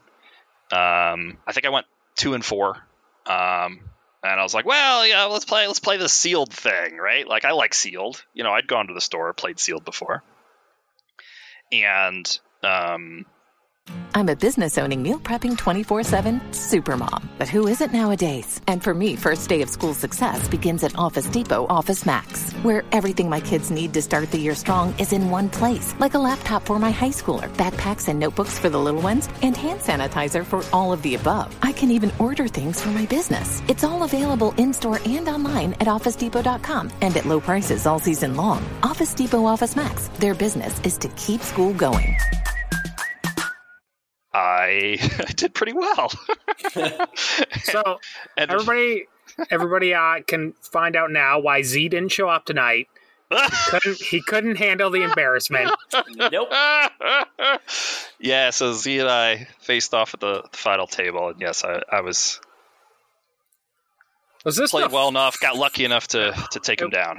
It was like the second Worlds Collide sealed Vault Tour. Yeah, the first one was Indy. But you took it down with a Brobnar deck. Yeah. I think. But it had a pretty nuts Star Alliance. Hold on, I'm joining late, obviously, but Z tells that story a lot differently. I'm just saying. Sorry, guys, I am joining late to the party. I had some internet issues, but however, Z tells me the story of the sealed event was he had to catch a flight. Therefore, he had to bow out. So what you're telling me is there's not a shred of truth to that, huh? Now, Z got rolled so hard the first game, he just packed his stuff up and said, I'm going home. He may have also been rushing to reach a plane. I like story 1 a lot better than story 2. I'm not going to lie. Choose your own story. Like one of those choose your own adventure books. Like, I like the story where Z just gets rolled and he cries and goes home a lot better. Yeah. Okay, so Transcore, who goes to his first Vault Tour weekend and wins in sealed, and then did you get to go to another Vault Tour? I went to Albany. Okay, so you're at Albany. Yep. And so, how was that for you? I was at Albany as well, but I don't really remember interacting with you there. No. So I had just started listening to Archon's Corner by that point, right? So I think the best Z was podcast, like, you should, by the way. Exactly. You guys should, second best now, right? So, but no, you guys are probably the best. So, so Z was like, you should listen to my podcast. So I was like, all right, I'll listen to your podcast. And so now I'm like, okay, now I like the ideas in my head that I can, like, maybe I could play competitively from like a Archon perspective if I like focus a little more and like learn more how to play better decks, but I still don't want to spend a lot of money on expensive decks. So I start. I had been buying stuff on the secondary market, but not like heavily. But I start leaning in more and trying to think more about what I'm gonna play and whatnot. And so I think I bought a better lineup. It was a survival, 3-deck survival at Albany. Ended up going 3-3, so missed getting the top cut. But had a lot of fun there. Just playing with folks and just having a good old time. I think it's really interesting, Drascore, when you go back, you had talked about board games. And how many of us actually got into this game because of board games or maybe some connection with Magic long ago, and to see how easily it has been for us to be able to transfer. I do see that piece. And I also see, like, when you're talking kind of this Archon versus Sealed, you definitely seem to be a Sealed specialist. We're going to talk, again, a little more about that in a bit. But how some of these formats go ahead and seem to be a little bit easier for us to process, kind of think about, and we seem to do better in them. So that's really interesting. Your thought, you're like, okay, I got a couple more decks for Archon, but where you really excelled has been that Sealed. Yeah, well, yeah. But so you went 3-3 there. I also went 3-3 there. It was a tough field. That's what we'll say. But then like life shuts down. Yep. And we're rolling around. And the next thing is live. A year later. Yeah. Okay. So, and you played in all the events there, and you were really close to top cut in survival, weren't you? Yeah, I was 13th overall in survival, which was a lot better than I expected, right? Because I knew there was a lot of, big players with big decks coming, and I like my decks. But I knew I was not bringing, these were not decks that I had dropped a ton of money on, right? I had opened 2 of them, and I bought the other one for $30, right? So it was an investment of $50 into these decks. Well, when you say you've opened a deck for $10, yes, there is a bit of truth in that. But when you go, but really, I bought $300 in sealed decks, and that was the one that was worth talking about. Yes. Well, this is I mean, that may be the truth of my $10 decks, right? Yeah, I only paid, actually like $7 for that deck because I get a heck of a price sometimes. And then then the real truth comes in, but I may have bought, 500 decks. This is fair. One. This is very fair. But yeah, that that event went well. I felt like I was, for the most part, able to do what I wanted to do with my decks. My final deck, the matchup wasn't great. Played against X-Ray, one of the regulars on AC, and he's very good. And he was playing his favorite deck. And I had played it before, but it was a while ago, and I totally did not remember what was in there. And then I'm looking at the deck list, and I'm thinking about my deck, and I'm like, uh-oh, I got a problem here. And yeah, he was able to wipe the floor with me there. But yeah, then went on to Sealed and did pretty well. Yeah, so you've played in 2 what we'll call Vault Tour level Sealed events, and you have a first and a second. Yeah. I would say that's I don't think anybody can have a competing record with that unless they played once, won, and quit, right? That's first and second in 2 Sealed events. And like this second one, as we're about to get into your deck selection process in this Sealed, like the deck you played doesn't stand out as being a deck you would think was gonna win this thing. So I have the decks here. So I guess, I was looking at these decks, right? So the deck I ended up picking, if you guys want to check it out, the Painter, the Erroneously Safeguarding, and all of its 64 SAS. The 2 other decks that I had was Landali Town Representative, or Landlai, Landlai, at 73, and then Xenelman of the Survivor's Knoll at 59. Okay, just as a reminder, everybody out there, if you want to see all these decks, they are all on a list on Archon's Corners Patreon, free. You don't have to pay, but you could go there and give us a few dollars to help pay for our hosting costs. That's great. We would appreciate that. But we do have all the decks from the Survival. There's a lot of information up there on our Patreon, so come check that out. All right, but so we're talking about Landly. I recommend you do. So Yes. looking at the 3 decks, I mean, Xenolman kind of jumps out as the 59 as like, yeah, I'm not necessarily picking this up. It does actually come in with 16 printed amber, which is above the normal. But why did you drop that, or what was your thought process on your order? Well, so I grabbed the decks, right, and I scanned through them and, you know, pretty quickly realized none of these are killer decks, right? None of them are just going to go absolutely nuts. I also noticed a couple things, right? I noticed that I was low C across all the decks, right? Not a single real board clear in any of the decks.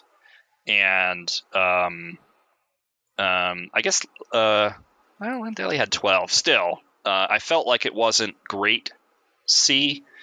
And so I was worried about that. And I also saw I had no R, to speak of, no real hard R, and MM has some big artifacts, like some important artifacts. So that was I guess a little concerning, or at least didn't help guide me to a deck. And I did sort of do like a rough calculation of what the SAS would be, and realized Landali was higher than Painter, though actually I didn't think there was quite as much of a spread as there turned out to be, and I knew that Xenolman was low. But I don't, you know, especially in sealed, you don't necessarily just want to go straight for the numbers. Even Archon, you don't want to go straight for the numbers. But I think it's good to have a sense of that. I did, like I said, I briefly thought about, I was like, well, are the 16, let me think about the low one here. Are the 16 pips like enough where I'd want to do something interesting here? And there was just, I'm looking at it here. Yeah, there's just too much stuff in here that didn't seem to mesh well together, right? Double Pterodactyl with double Fangs at Gizelheart, and like there was just stuff that seemed to not work well together. So I pretty quickly ruled that out. But it was a much tougher choice between Landali and Painter. You know, I did see, so Painter caught my attention because it had the only scaling ember, right? It has the effervescent principle, right? And that is a very useful tool in any format, but you know, it's especially in mass mutation, there's not a lot of it. So having that is a useful tool, because there, you know, I assume there'd be some good amount of, maybe not a lot of rush out there, but I'd probably come up against at least one big rush deck, right? So having that in your tool bag is pretty handy. I remember I didn't love the Star Alliance lineup in Landali.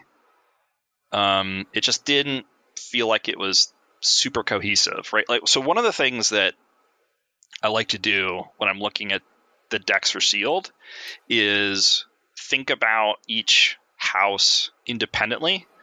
I think I learned this trick from Jupiter, actually. And just think about, like, okay, if I have to call this house, how many situations can I handle? And I just didn't love the Star Alliance from that perspective. Even though it's got some good cards in it, I just felt like I was going to get behind if I ended up having to play too much of that. So that was a little bit of a knock against Landali.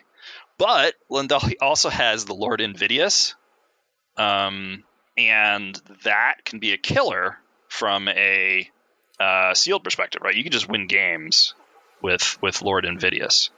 So Plus Infernus is a very useful tool. Both decks have protection, like taunt and stuff, which I think is more important in sealed, I think, than Archon, because your opponents are going to be less likely to have the best creature removal actions and whatnot. So they're going to probably need to fight more often in sealed than in Archon on average. So, but they both had some measure of that.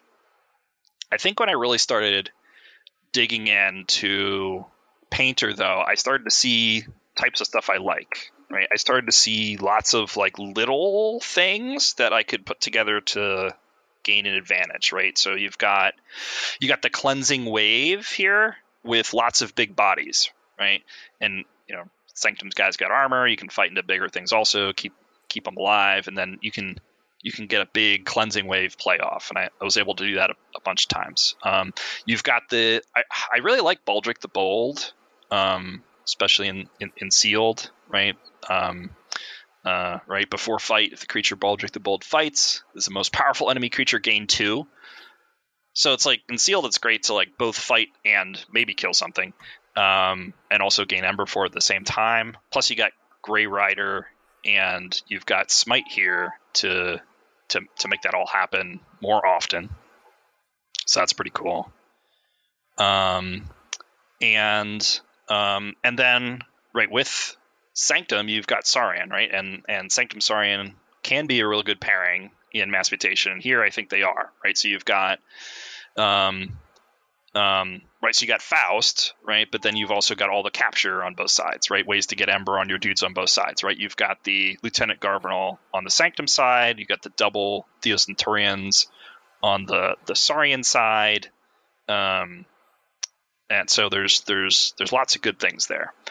You also have the Neotaurus, which is just that's a real good card to mess with your opponent. And if you can protect him, then you can put your opponent in a bad spot. And I was able to do that a couple times. And so there was a couple games where Neotaurus, I think, helped me win. And then there's the Exile, which actually has a capture pip on it, which is kind of fun. And there's like good ways to get a bunch of Ember on folks, right? So a couple times I was able to just load up, a bunch of Saurian guys, fight, capture everything onto Lieutenant Garbanal, and then exile him, and final fight to kill him, right? And stuff like that was useful.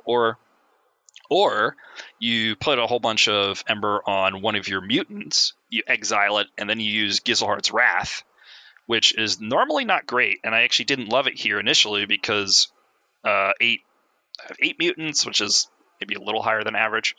But without real board clears, it can be useful. And if I can use it to better advantage with my exile, then okay, I've taken a mediocre card and now I've made it stronger. Right? It's kind of interesting that your 8 mutants, none of them are creatures that are gonna by nature have Amber on them, so you can afford to lose them a little more. Yep, which is helpful to play. It also means it's a little trickier to get the Gizelhart's Wrath to then kill your to kill the guy you exile. But sometimes I'll stay able to like put stuff on Dark Centurion. With because I do have the Center of Quintina and whatnot. See, and here I'm thinking it's the Q-Max because he's just so easy to kill. Yeah. So, I don't know that I ever exiled the Q-Mech because I didn't call Logos that much. So there's a bunch of like important stuff in Logos, right? So you've got the Logos speed to pick stuff up, right? You've got the double Eclectic Inquiry. You've got the Effervescent Principle when you need it. The standardized testing occasionally was pretty useful. And some decent but not outstanding Logos creatures. I actually valued the autoencoder quite a bit when I was selecting this deck, but I actually ended up not using it that much. I very often found that it seemed to be more valuable to play the card as opposed to discard it, except for like Senator Quintina. I think I discarded her quite a bit unless I was pretty close to doing the exile trick. But I guess in general, I was looking at this and I felt like there's enough here that if I hold the board, right? So if I get behind on board because I got no clear, then I'm probably screwed.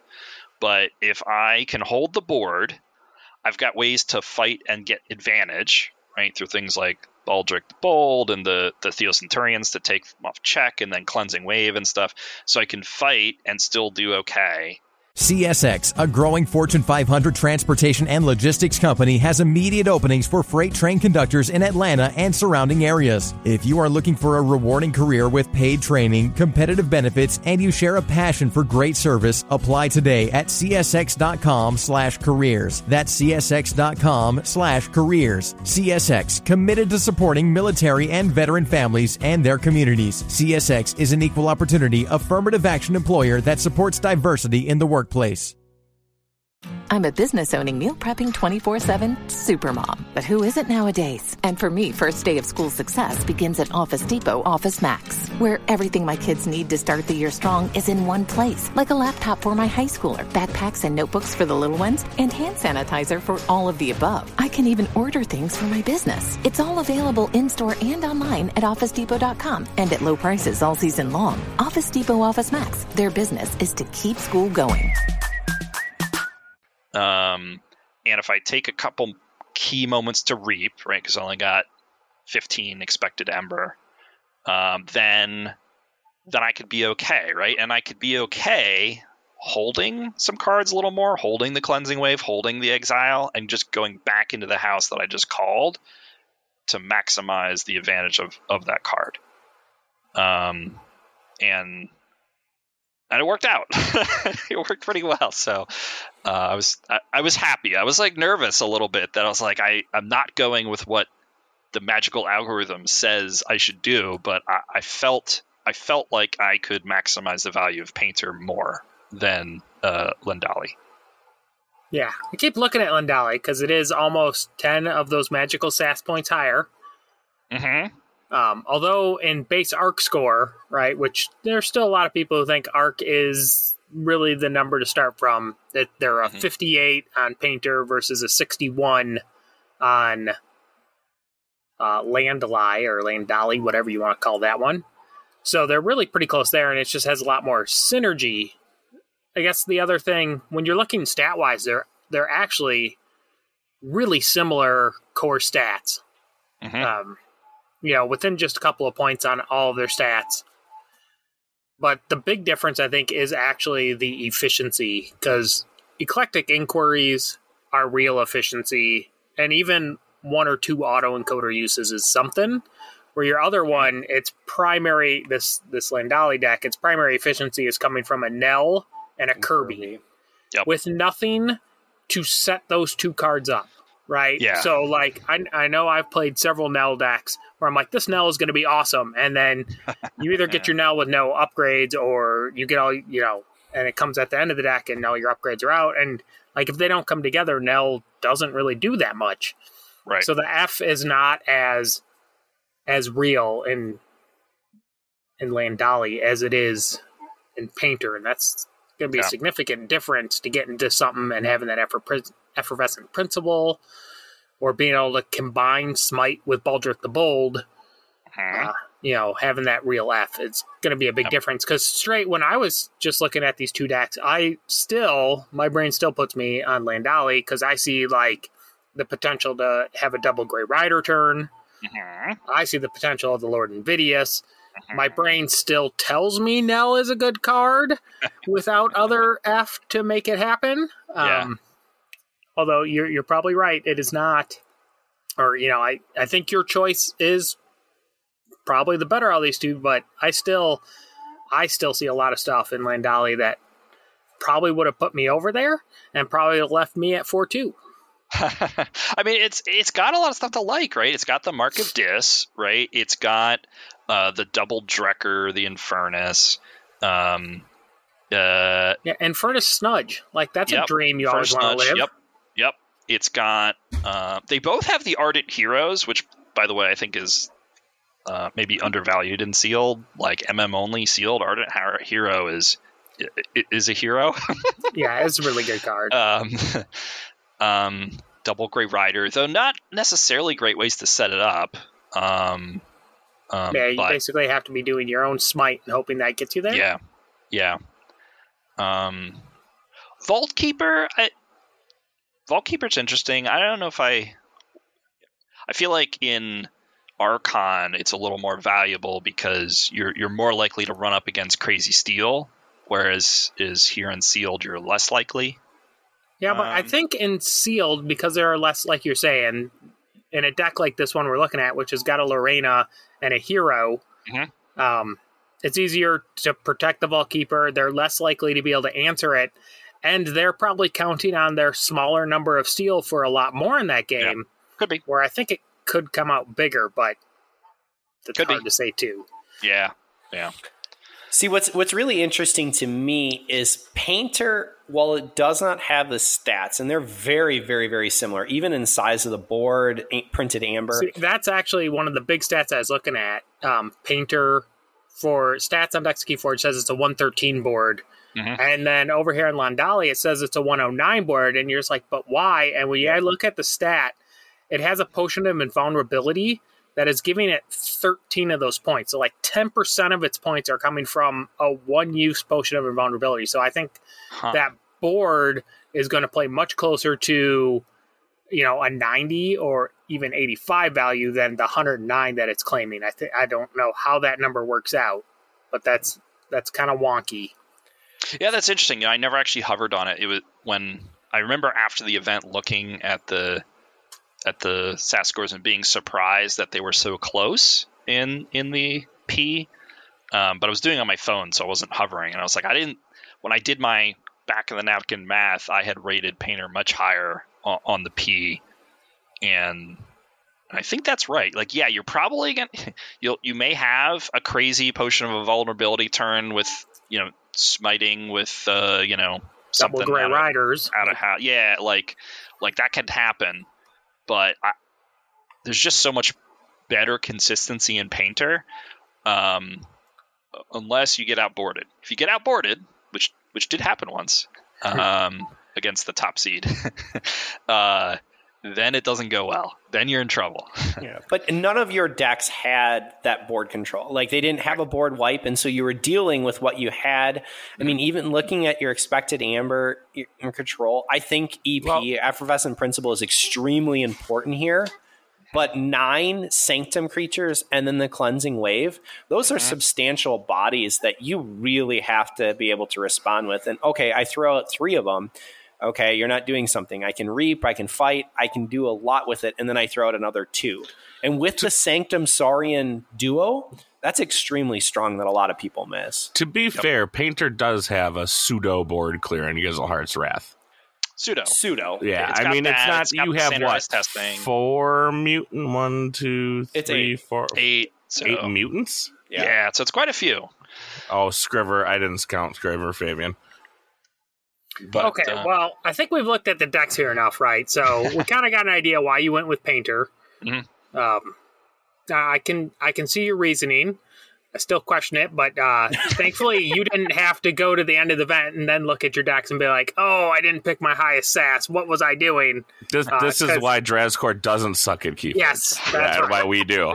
Because you and I both know we're picking, what is it, Landali? And just go, and we're going like, look at the things that are in here. It should be good. I mean, I once at a Vault Tour did not pick my highest SAS deck, and it was the right decision. It was still real bad, but I think it brought me to my 3-3 instead of the 2-4 I would have got otherwise. But I think that's the big piece here is don't look at what can be like one-turn plays. Look at what can provide consistency. Yeah, Lord Invidious can be a phenomenal game-changing card, and you can get quite a bit of points from it. Infernus has an impact. But if Lord Invidious doesn't show up early on, or right after board wipe, dead card. It's a pretty dead card. And so, like, oftentimes we're playing for what we see as SAS is highly valued, or we see this potential on the one turn. But if you have no logos to set it up or any way to be able to have this turn actually go off with Nell, well, frankly, it's overvalued in the deck. I'd much rather have a deck that has a higher potential in what it can do and scored lower than the opposite. That's just where I am. You know what you just said? Don't go for the fancy play. You just said don't go for the fancy play. Go for the consistency. That is one reason we all suck at Keyforge. Flashing plays. Correct, but look at how many people, even coming to Chainbound, they bring out that big SAS score deck, or they're just bringing out a deck they're like, oh, it's got some really cool cards. Well, yeah, but what is it really doing? I think DryScore, you did a phenomenal job at breaking down why it's better to look at some plays that are more consistent. I think that in Sealed, Cleansing Wave has a ton of power, and that deck that you played with Painter really did not have a ton of expected amber or printed amber. And so for you to be able to see, well, Cleansing Wave can just provide a amber burst. That's huge. Exile can provide an amber burst, and it's a way for me to get rid of the amber that I've been collecting from Capture, from Saurian and Sanctum. I mean, so thinking a little bit more than just what numbers are necessarily showing, but how does that deck really play? How can it come together? Absolutely. And get a sense for how are you going to play into each of the houses, and is this a house I'm going to want to come back to, or is it a house that I only want to play every so often? And try to figure out when is it okay to hold stuff, is I think part of the big trick, right? And here it was okay to hold Exile, it was okay to hold Cleansing Wave, and try to make to make those big plays happen. When you were looking at your 3 decks, did you think about, our podcast that had run through what we're expecting for Sealed, or what you would expect to see from MM Sealed? What was your thought process there? Yeah, so I glanced at the questions before, like 5 minutes before we started, and I was trying to reflect back, and I think I remember thinking that people were going to pick Logos, people were going to pick Dis, and they did, right? And as I was looking at my decks, right, and thinking about deploying a big board, right, I was thinking that people might undervalue their own big board option, because we're playing so much Archon online with, crazy awesome decks and with the best tricks, right, as opposed to, the less good tricks. And you can get away a lot of times with a lot less of a big board, right, in those sorts of decks. So I thought that gave me a better chance to survive with a big board strategy. Though I certainly wasn't confident in that, because you can certainly have big Dis lineups and big Logos lineups. So, but I didn't face that many, but did just the one that was what was real big. I also remember, I also thought I would come up against some crazy artifact decks. Like, somebody's going to open crazy Dav deck, Amphora deck. Like, somebody's going to, get some awesome, library card, autoencoder or something or other. And then I thought people would see something that just looked fast and play that, which was a little bit of, but actually I felt like I don't know if it was just the matchups, but I felt like I came up against a lot less Untamed than I expected until the end, which is how I lost.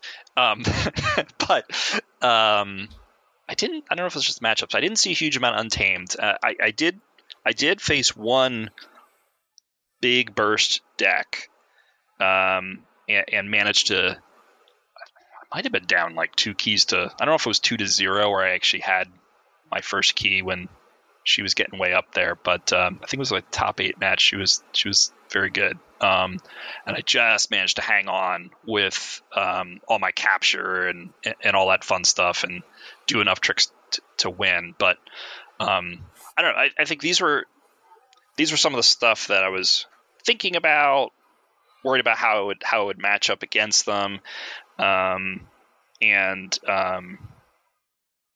looking for things like the Ardent Hero and stuff like that I felt like would maybe give me an advantage. Okay, so some questions here, because I got my numbers in front of me. What do you think was the most, the highest count card in selected sealed decks? in selected, right? Yes, So from all the sealed decks that were selected, which I only actually have 71 of them that are scanned in, I think. Right. Okay. Do we all get to play the game? If you're Should not we just go looking with at the Infernus stats- again? Yeah, I want to play the game. All right, but I'm going to let Travis Card go up first so he can take away a card. So he wants to go with Infernus. Infernus. What do you got, Wookie? I was going to say Infernus. I know, you took my card. It's like in school, like, damn, you took my number. I'm going to the most fun. My assumption it would be one of those bots, but I'm gonna. Oh no, those are really uncommon.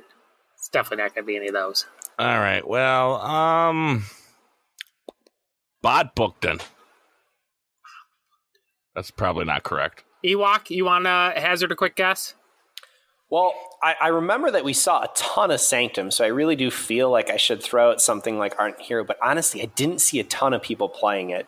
So I'm going to go ahead and go over with Autoencoder. I think that people valued Autoencoder. That was my other one. And I'm going to go yeah, you see, that's a one of, so that wasn't going to make the list. Okay, so here's the thing. There were, out of the houses, 39 was the highest at Dis, and then 35 at Untamed. Oh. Okay. Really? So must have been just my matchups then. Yeah. Okay. Well, yeah. So maybe all those Untamed guys were at the bottom of the pile. Who knows? But the number one card at 33 copies in the field was Niffle Ape. Niffle Ape, you bum. And Ewok, you should have went with your gut. Ardent Hero was number 2 at 28. Ooh. Oh, interesting. Okay. And then it was Citizen Shrix at 26. 25 Pismires in the field. Okay. Nice. 24 Alices. 23 Inspectors and 23 Infernuses. Okay. And then we go to Octavia at 21 and Cinder at 21 and Dark Minion at 21. Lost in the Woods 21. Where's Mark of Dis? Grave. Not on page 1. So Mark of... And that's interesting with the common component. Yeah. I get 19 Mark of Disses in the field. Okay. And there was a higher number, so it's not a top. There was a deck in the field that you didn't have to face. That was Double Fangtooth Autoencoder. Okay. Sounds like my kind of deck. Yeah, that is definitely my kind of deck. Like, I saw that when I was scanning things, and I've already been like, do you want to sell it? And the answer was? A resounding no. Oh, did you find what was the SAS of it? It's an 87. It's one of the is it higher? Okay. It's one of the 2 highest SAS decks in the field. They are both Untamed. They both have Dis. They both have Untamed. One has Sanctum, and the other one has the Logos. I will say, since we are talking decks and I was walking around, I know we're going off questions here. There was a double Ultra Gravitron deck that I saw. That was Cloggin. Yep. There were multiple decks that had Sins. There were 2 very, very solid decks with Sins that I saw that were played. There was a very, very, very nice Dav deck. I want to say there was actually a double Dav deck that was out there. Yeah, that was Hiram Graff. He's a local too. Yep. So to be able to see and like just walking around, that was kind of exciting. I couldn't really show that excitement, and it wasn't my purpose. But living through other people's deck pulls, right? That's what we were doing that weekend. But it was interesting to see what was there. But again, you had so many decks, but it ends up not with these ridiculous pulls, but a very consistent piece that you can play game in, game out, and be able to pull that advantage. Is there any key matchups? I know that you said a couple of things that have kind of stood out, but are there any memorable plays or key matchups that you remember from the tournament? So that I did mention the Big Rush one. I remember the one I got stomped, which was the big board, just a huge board deck with triple Mark of Dis, I think it was, and just outboarded me and wouldn't let me call the house I wanted, and that was my loss. He was the top seed going into day 2. I was like, please somebody beat him, because I don't think I have the tools to do so. And somebody did. So yay. I remember. So I remember. So I played against Nathan and Corathan, and we were talking about one turn after the game because, like I went and I played Sanctum and I threw down a bunch of dudes, and he goes and calls Star Alliance and hits me with the red alert, like just enough to damage like all my dudes, and then like throws the turn back to me, and he has Sanctum, right? So looks like he's setting up for a cleansing wave. Well, so I had the previous turn I had thrown down a whole bunch of dudes, and I had like one guy damaged or something. I had cleansing wave in my hand, but part of what I want to do with this deck is I want to generate scenarios where I can go back into the house to try to reap and or fight and get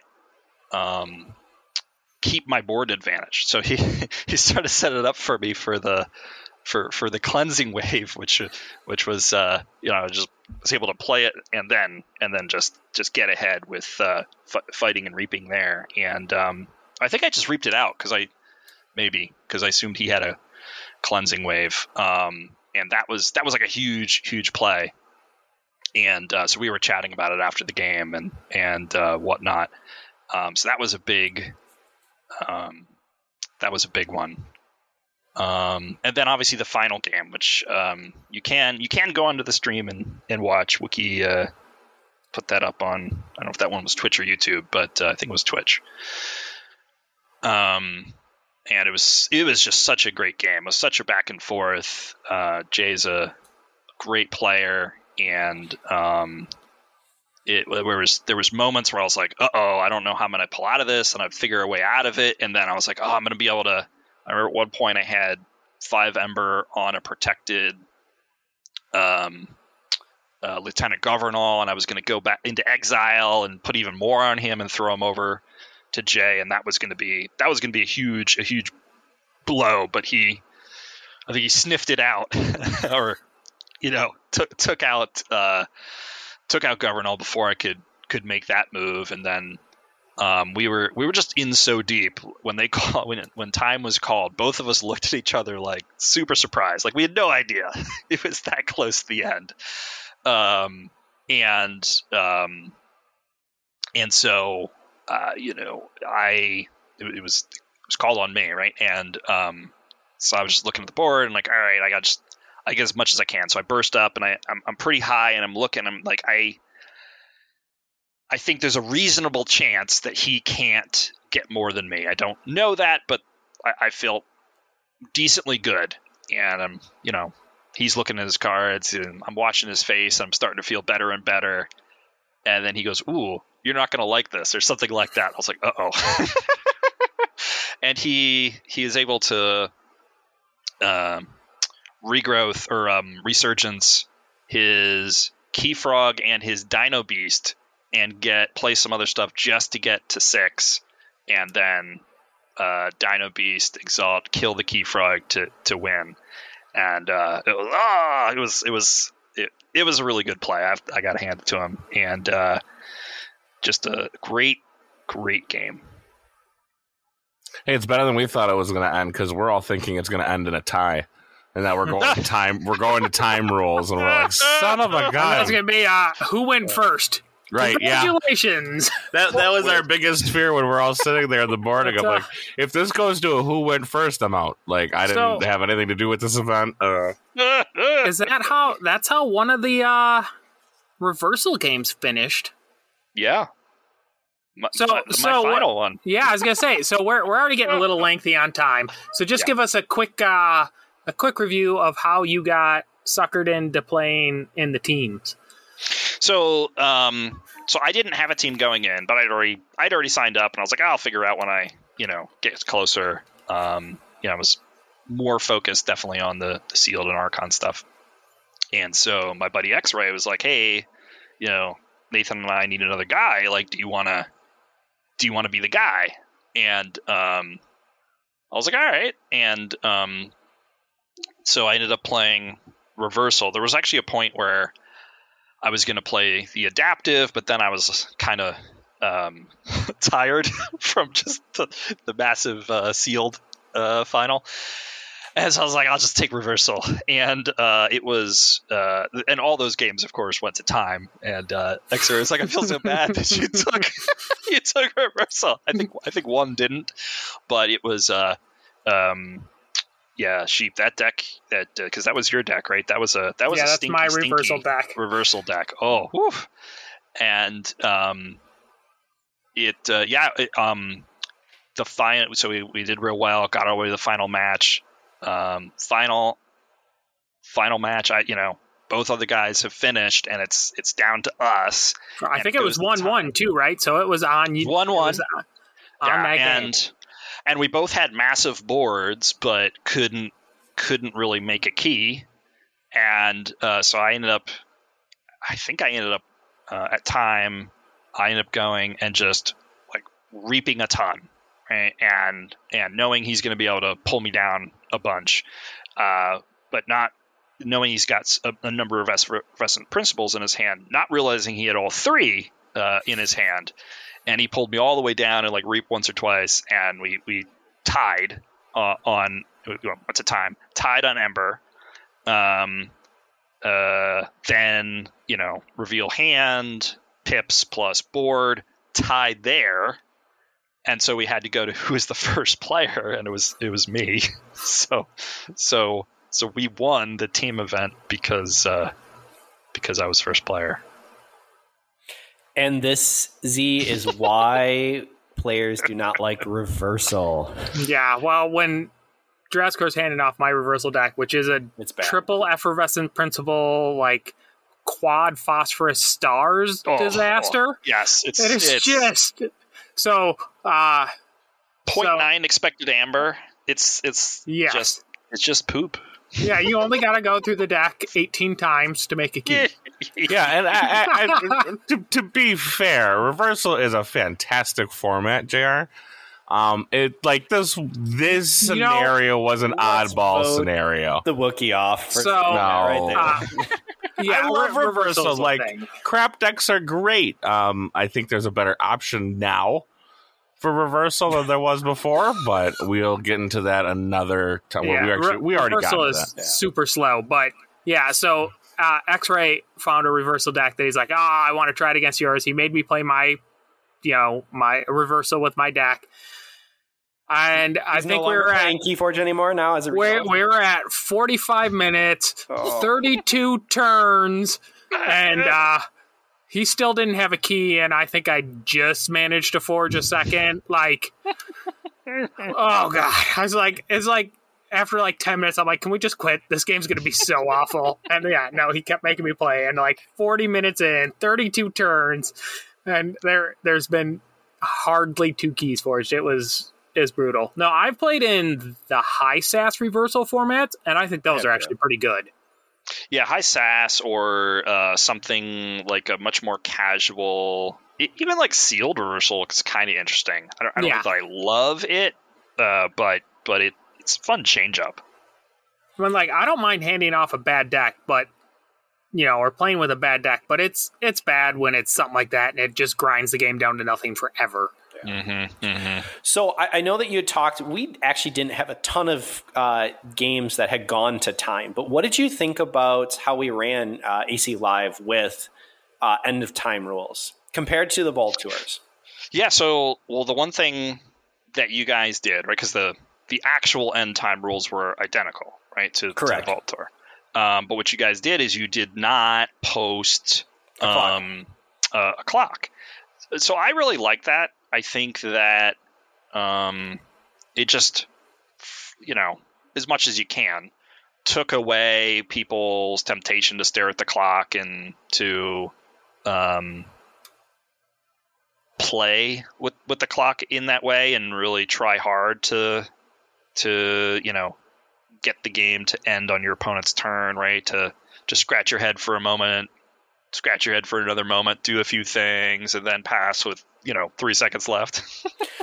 I think that Duncan did a really, really, really nice job as head judge. He announced, we're in Keyforge. This is a game where you want to race to get to 3 keys. And so by stating that, by going ahead, he did give an announcement of here's 20 minutes left.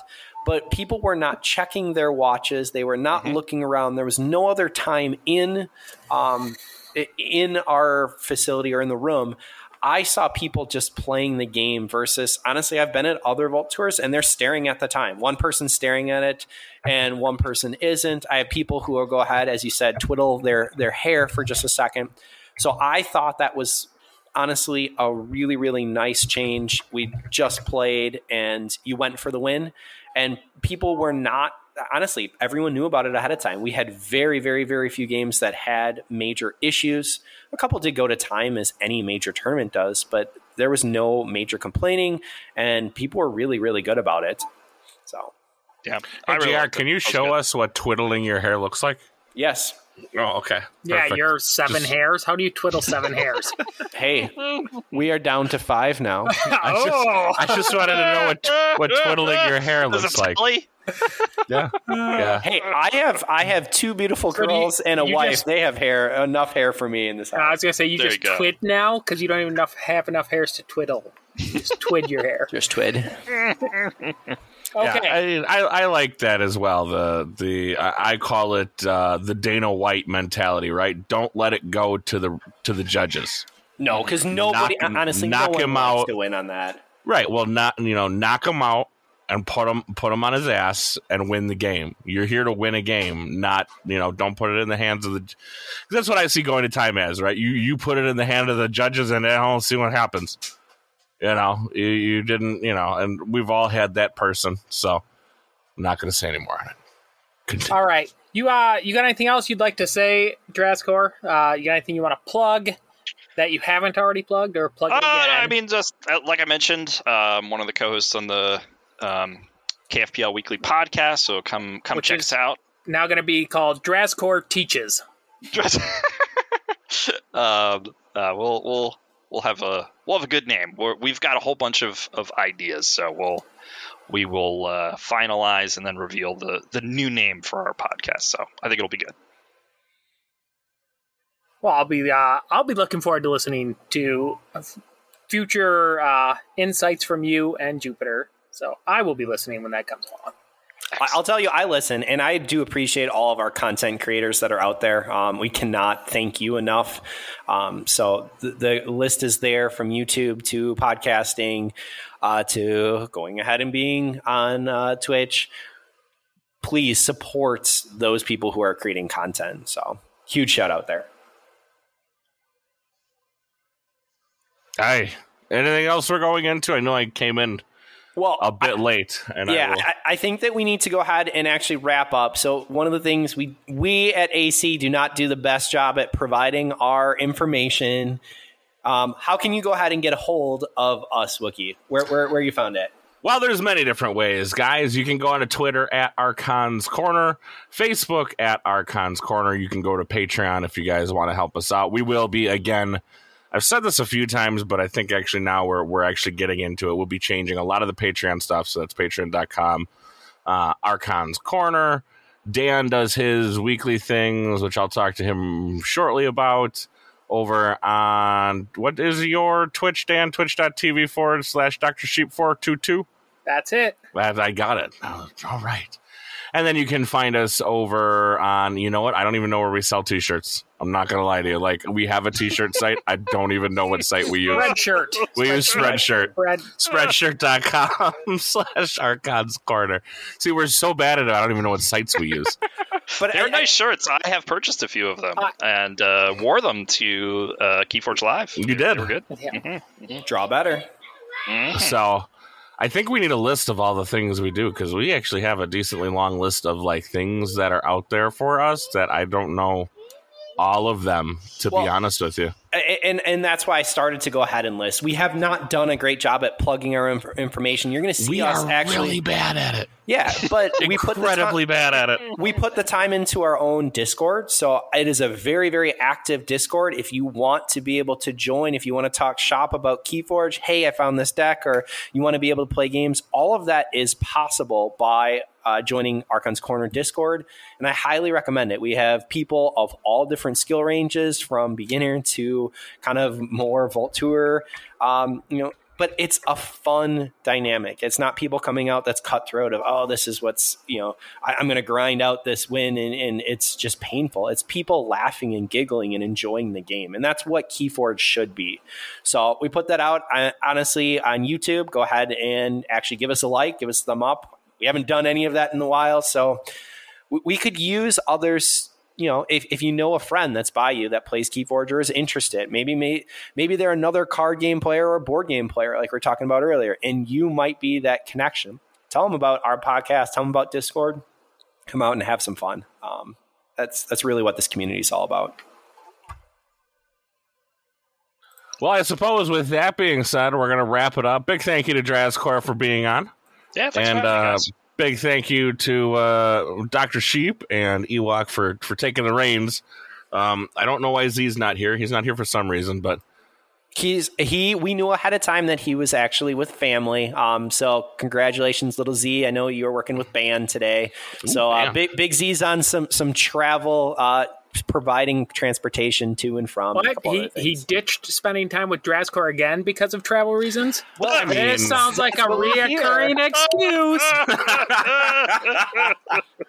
I just love the fact that I've now heard the second half to that story, because he tells it so much differently than Drazcor does. And well, hold on. This is how Sheep told the story. Well, I only tell facts. Yeah. Oh, goodness. But that's going to do it for us this week, guys. Thank you so much. We'll see y'all next week.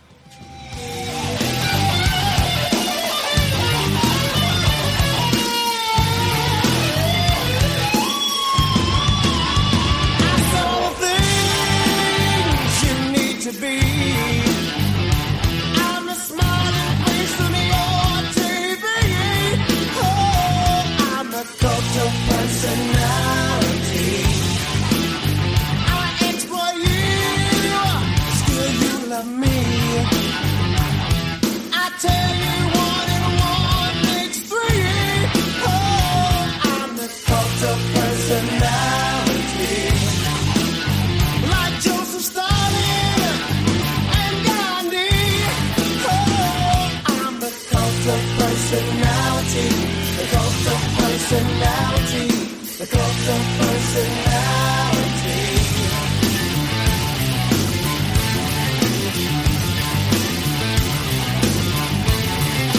Neon lights, doorbell cries. When a leader speaks, that leader dies. You won't have to follow me. Only you can set. For years, you've been thinking about getting LASIK. You've been talking about getting LASIK. And now, it's finally time to get LASIK. LASIK Plus is offering $1,000 off LASIK. That's $500 off per eye. Visit mylasicoffer.com. But hurry, you must be treated in September to receive your discount off LASIK. Must mention this promotion and be treated in September of 2021 to qualify. $1,000 off both eyes on standard wavelight price, $500 off for one eye. Cannot be combined with any other offers. See details at mylasicoffer.com. CSX Transportation is an industry leader on the move. The railroad company has immediate openings for freight train conductors in Atlanta and surrounding areas. Start a rewarding career today, helping CSX deliver essential goods to communities across America. If you're safety focused with a passion for great service, you've got what it takes to move your career forward at CSX. Apply at csx.com/careers. That's csx.com/careers. CSX is an equal opportunity affirmative action employer. No degree is required for conductor roles. Paid training is provided.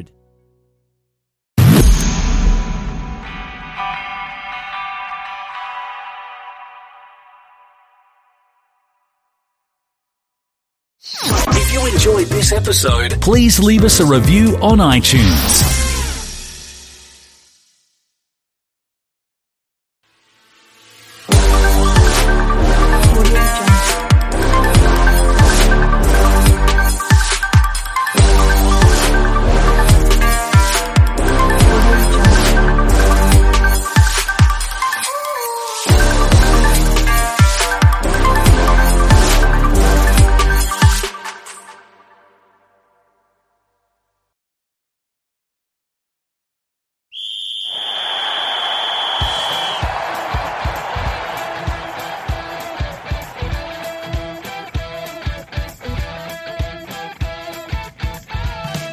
Hello and welcome to the Fantasy Footy Podcast. This week we are back to regular programming with big shouts once again looking more like Phil's tiny flop. We revisit the name game and the part I'm most looking forward to. Even though this is a podcast and an audio experience, Jono's made a graph to share with you, as he had, and I quote, some free time this morning. Stand down, ladies. He's a taken man. With all that in mind, let's get straight into it. This is the Fantasy Footy Podcast.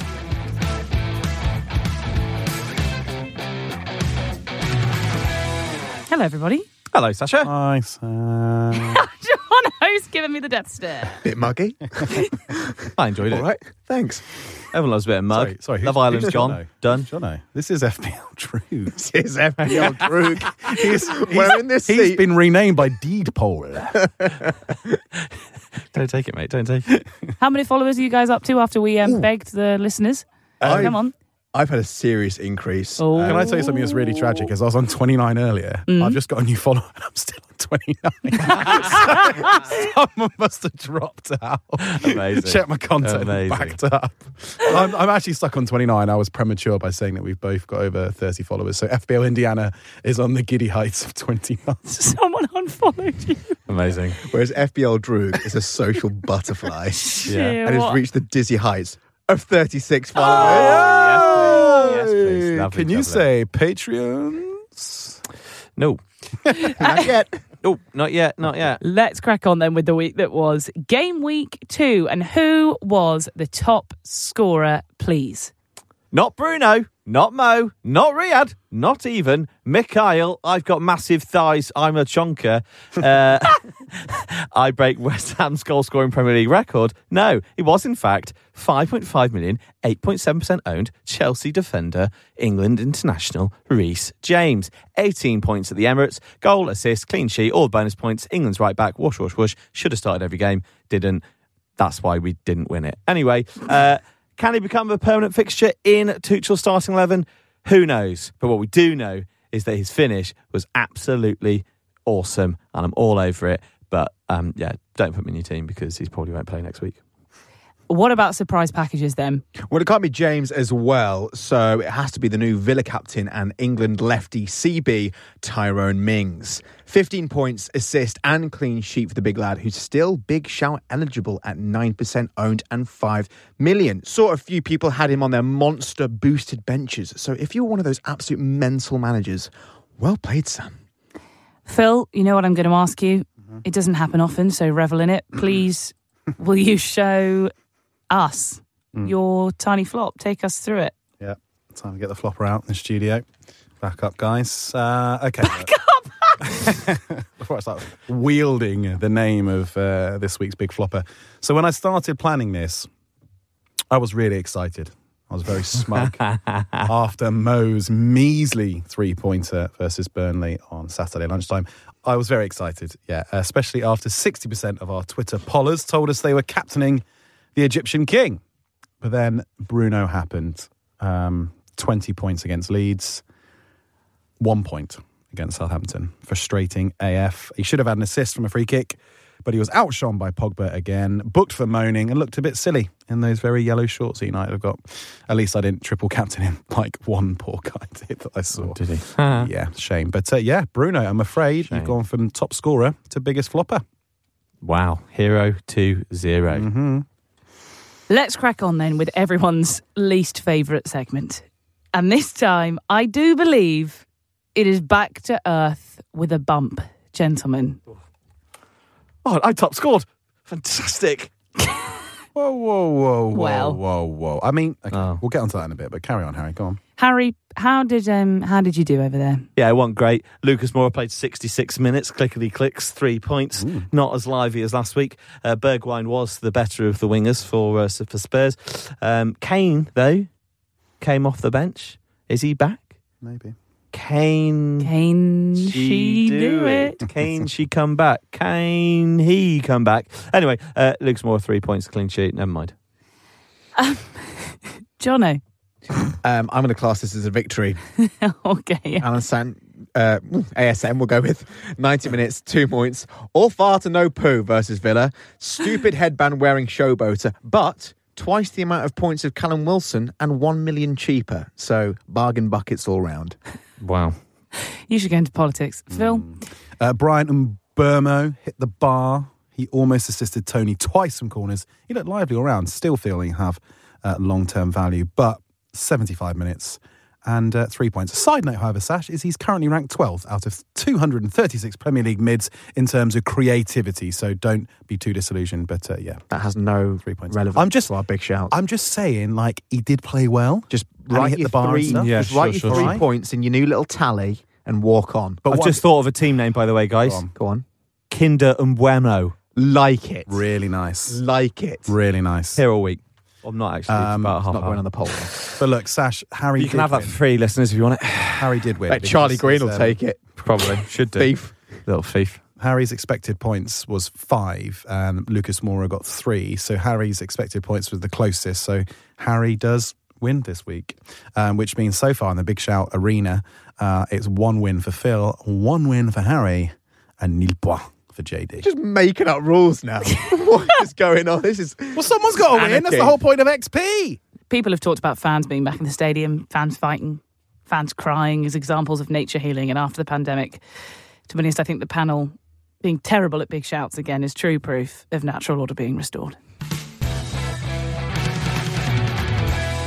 Let's have a look then at the Listeners' League. And Harry, what has been happening over there? Because we are genuinely ever expanding, it seems. We are. It is 86 managers, Sash.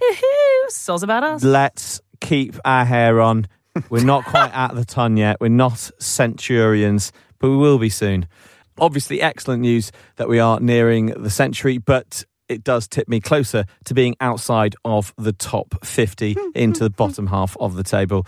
And that's all very sad, isn't it? We're talking of heroes as heroes, and it's just getting worse and worse. But anyway, the top scorer for the week was Philip Davidson. Yes, Pippo's 11 4.0, top scored for the second week on the bounce. Well done, Philip. And I must say, it is pretty tight up there, though. We've had a couple of newbies who scored very well in the first week, so there's only a couple of points in it, but I'm already about 60 points behind him. So anyway, we'll move on to the more pressing matters. It is time for The Name Game. the name game. So yes, we're going to do our nominations now, and we'll nominate one team each as our favourite team name in the name game, and then we'll put it to a poll. The manager of the winning team will then get one of the infamous Fantasy Footy Pod mugs. And let me tell you, they're worth competing for. Jono, you love using visual clues on an audio platform. Do you want to get out the mug that Phil's just handed you and show us? Yeah, here it comes. Can you hear Wow. the tactile Look at that. boxiness? It's like that's- fragile china. Yeah, that's stunning, that is. Ah, John great looks grip at on it. that. Wow. Great Yeah. grip. Anyway, you're going to get one of those if you win this on the Twitter poll. You might want to retweet and stuff so that you get people voting for your team name. It's the kind of thing that Jono would do. Anyway, my nomination for the name game is debutante Dario Coates. Knowing's me, know are you, Zaha. Excellent. Well done, mate. Phil? Yeah, I mean, I actually think Big Shout Squad is a fantastic name, and it was really right up there. Now, I've got a bit of stick for this pre-recording, Sash, because I've never seen this one before, because I don't look at people's team names. I just crack on to the bread and butter of FPL. But I really like Daniel John's Never Wears Prada. Actually made me chuckle, and I do love a pun. And, of course, Jono's got a good story about Mr. Daniel John, which we might get onto later. But, yeah, my vote goes to Never Wears Prada. I like that one. Good film as well. Sensational Devil film. one. You're a pain in the ass, Jono. Not. Is my Oh, name sorry. actually at the Is end that of not it? the team name that you're going for? No, I'm not going for that one. You're not going for your pain in the ass. No, Someone, I feel like you're a pain in the ass has been. It's a strong contender. Don't get me wrong. It's been done in by Phil going for a bit of nepotism because. What do you mean? There's a bit of a. There's a side plot here. What's this? Not I like Never Wears Prada. I'm very proud of Daniel and his team name. Yeah. But Phil, did you or did you not used to live with Daniel's brother? I'm not just me and Bradley. It was other people. We can't.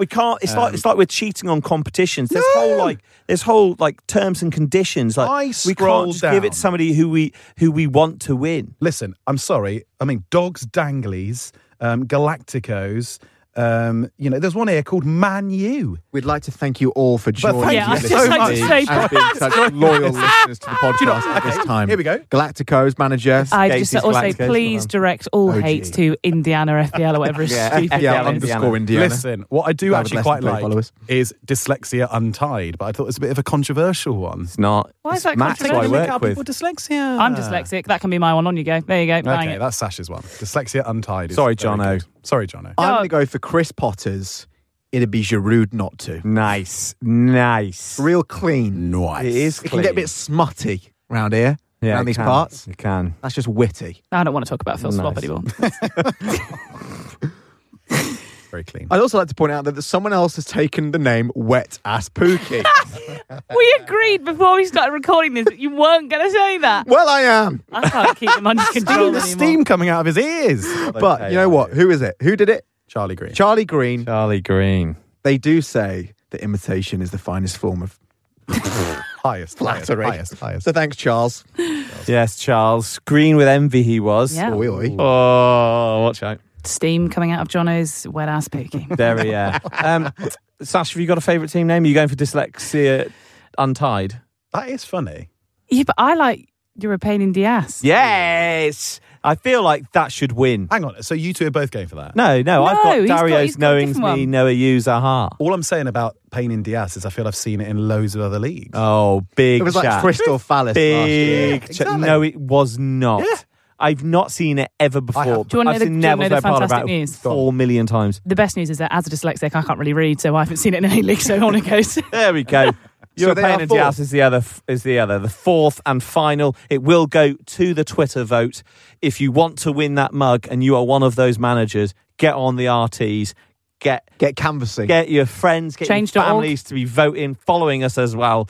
We should do that kind of like follow our post to win a mug and like and share with 5 million people. You sound so much like producer Tom. Yes, I do. Anyway. It's like he's in the room. It's scary. I got to chill. Oh gosh, he's not there. He's a long, long way away. There's thank nothing you can do God. about that. Anyway, if you want to be part of all this fun and you want to have a chance of having your team name read out and being top scorer in the Listener League, then you have to join it, aren't you? And the code to do so is OTCUNE. OTCUNE.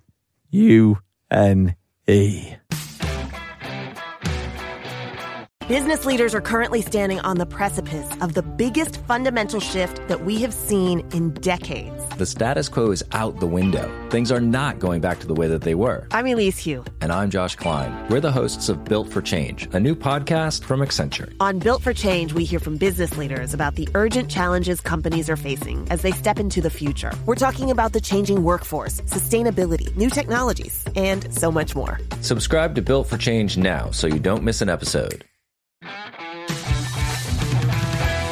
Let's move on to Hot Topics.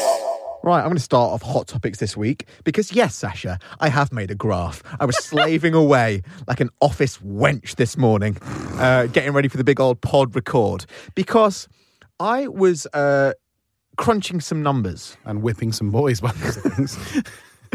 I was interested by the ongoing debate about form versus fixture when considering your transfers and even more importantly when choosing your captain. So I've done a graph and some digits and numbers about the whipping boys. It's not too late to whip it. Whip it good. So this graph represents the average goals conceded at home and away over the past 3 seasons, plus the first 2 fixtures of the 21-22 campaign, to see if there was a significant difference between home and away form. So there's 10 teams in total, including the 8 who are considered as a green 2 on the official FDR ratings list, plus Burnley and plus Leeds, who've already looked a little leaky this season. Now, of course, there are teams here that have spent at least 1 season in the Championship in that time, meaning that they've faced a lesser calibre of club, and therefore their averages have been boosted. But I'm going to roll through what I think are the most interesting findings. And first up, it's Southampton with the worst home and away record, conceding on average 1.6 and 1.8 goals, respectively. Brentford has the best home and away record out of the bunch, conceding an average of 0.9 and 1.1 goals respectively. Obviously, all three of their past seasons were spent in the Championship, but they are yet to concede so far in the Prem, so they are looking defensively sound. Over the past 3 seasons, Norwich have conceded a fairly respectable average of 1.3 goals, both at and away from home. However, if you discount the year that they spent in the Championship and instead base their average on just the last 2 seasons in the Prem, as well as the couple of matches in the current campaign, they jump up to conceding a massive 2.0 goals a game for both home and away. So they're conceding on average 2 goals away from home and 2 goals at home. Hence why it's always good to captain someone playing Norwich. And lastly, Leeds and Palace are the 2 teams that have the biggest difference between their home and away form. Leeds conceding an average of 0.9 goals at home, but conceding 1.3 goals on the road. And Palace conceding 1.3 goals at home and conceding 1.7 away from Selhurst Park. So yes, that is a lot of numbers. Keep an eye on our socials and we will try to post some sort of sexy graph to keep you all rubbing your thighs. Nice. That's the Whipping Boys. Whip out like FPL Indiana. Whip it real good. I want to go home.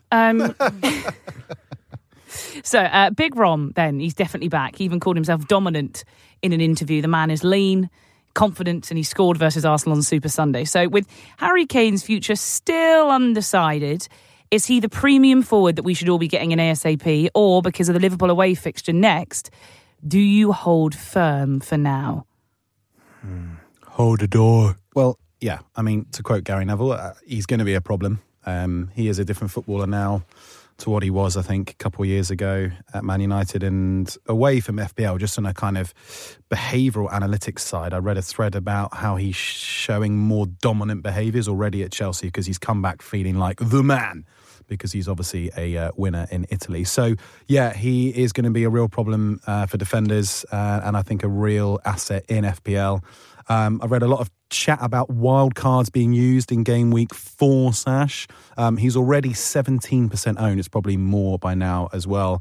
You know, there's kind of theories that if you kind of get rid of Salah and get Jota in, then you can make the money up and get Lukaku in. I'm going to hold firm for now. I'm going to see how he does against big VVD and TAA this weekend. But yeah, I do feel like he could be well on the way to the Golden Boot this season. I'm going to try and stay firm, unlike Phil's little flopper, and hold off till game week 7 when the Chelsea have a drastic fixture switch. We've got Spurs, Liverpool and City in 3 of the next 4. And then there's a sea of green come game week 7. And I think up until then, the cheaper forwards can cover the Antonios, the Wilsons, the DCLs.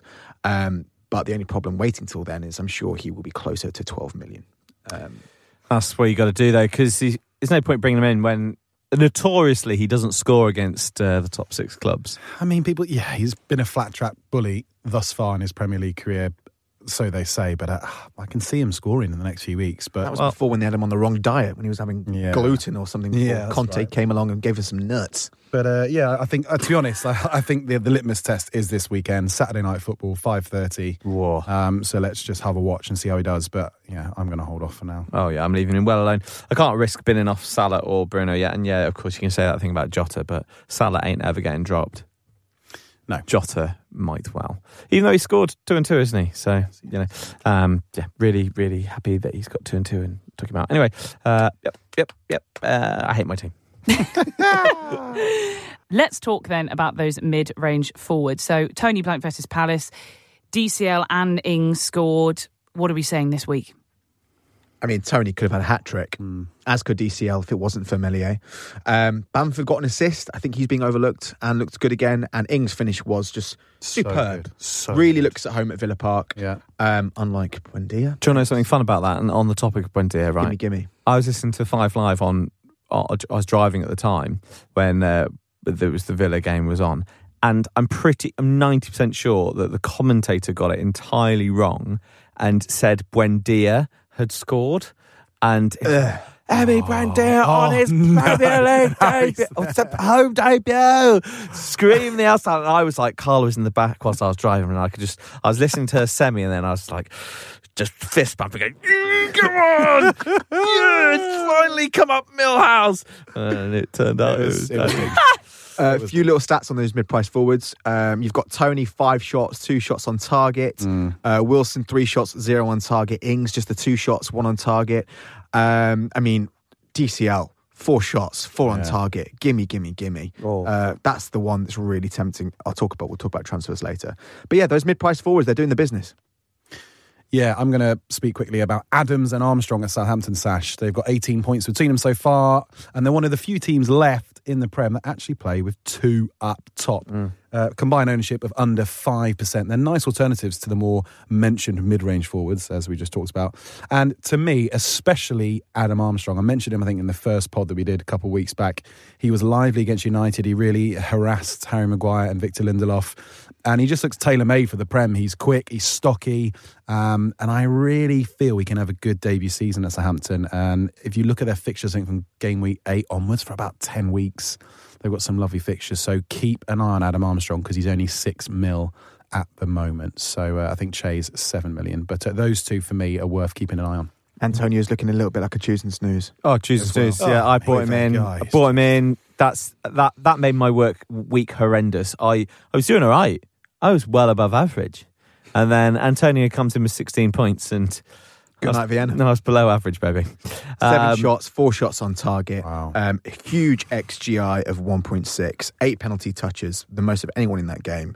Yeah, he's doing the biz. From the first minute as well, he's so direct. And he's got a better his first goal last night, if Lukaku had scored that, people would be raving about it. The way he touched, turn, bang. Yeah. So, he is hot to trot. Yeah, Chris Sutton was going nuts for it on the road, So was producer Tom. He absolutely loves the guy. Producer Tom loves him. Loves him. Anyway. Harry, sticking with you, you mentioned Chelsea and Spurs' defence last episode. So 2 more clean sheets happen. You're a bit of a mystic man nowadays. That's what they call me. No longer Harry Daddy Fele. No. So let's talk about Marcos Alonso then. Is he a real asset to consider? What about Chilwell? Will he come back soon? What do you think? I just think it's too risky with those guys, those Chelsea defenders. They're rotated too heavily. I think he's still kind of working on it. It was interesting that he played him 2 weeks in a row, though, but I think against Liverpool, he'll go for Chilwell because he's better defensively. I wouldn't go for Alonso, even though his free kick was lovely on the opening day of the season. My ones would be, I'm looking at Spurs seriously. 2 impressive defensive performances. Played against Man City, the team who scored the most goals in the Premier League last season, didn't concede. And Eric Dyer was at the heart of the defence. Lloris is someone really worth thinking about putting in your team. He is the Big Shout squad's keeper. Fun fact about the Big Shout squad: I didn't touch it, haven't touched it since auto picking it, and it's got some rubbish players in it. It's got Firmino in there, and it's outscored me this week. with Lloris in it, so hate to see it. Anyway, I would really look at Chelsea. Either Mendy or Lloris, both great choices, but obviously Chelsea's games are quite tough. Spurs' are starting to ease up a little bit, but Spurs' rotation is much less, and they've got better fixtures and they're cheaper. But at the same time, still jury's out a little bit. Yeah, Spurs one's an interesting one because, as you said, they haven't conceded yet, and that's no mean feat when playing City. But they've conceded 43 shots in their first 2 games, which is the worst out of everyone in the whole league. Really? So I guess that could be a little bit of people shooting from distance and whatnot. But you had that moment where Traore is 1-on-1 with Lloris, and he, as you've said before, Harry cannot finish his dinner. No. So for me, I'm waiting a few more game weeks. Now they're buying him. Yeah, it was weird. I think Wolves have had the most shots in the first 2 games. They've had ridiculous, something like 39 shots in the first 2 games or something. So something's up, and they do have some real nice fixtures coming up, Wolves. But apparently Spurs are looking at a dark match. The Traore thing's weird. Like, Nuno never used to start him. So why does he want to buy him now? Anyway, we'll move on. Let's have a chat then about Sadio Mane. He looked back at his best versus Burnley, got a goal, 8 FPL points, and at 11.9 million, and I think only 3.7% owned. Is he a potential Salah alternative in the coming weeks? Maybe. He could have scored a couple, couldn't he? And he looks very, very single-minded again. There's definitely something amiss with those two. they kind of don't seem to like each other on the pitch. And as we know, he's got immense FPL pedigree. It can't be ignored.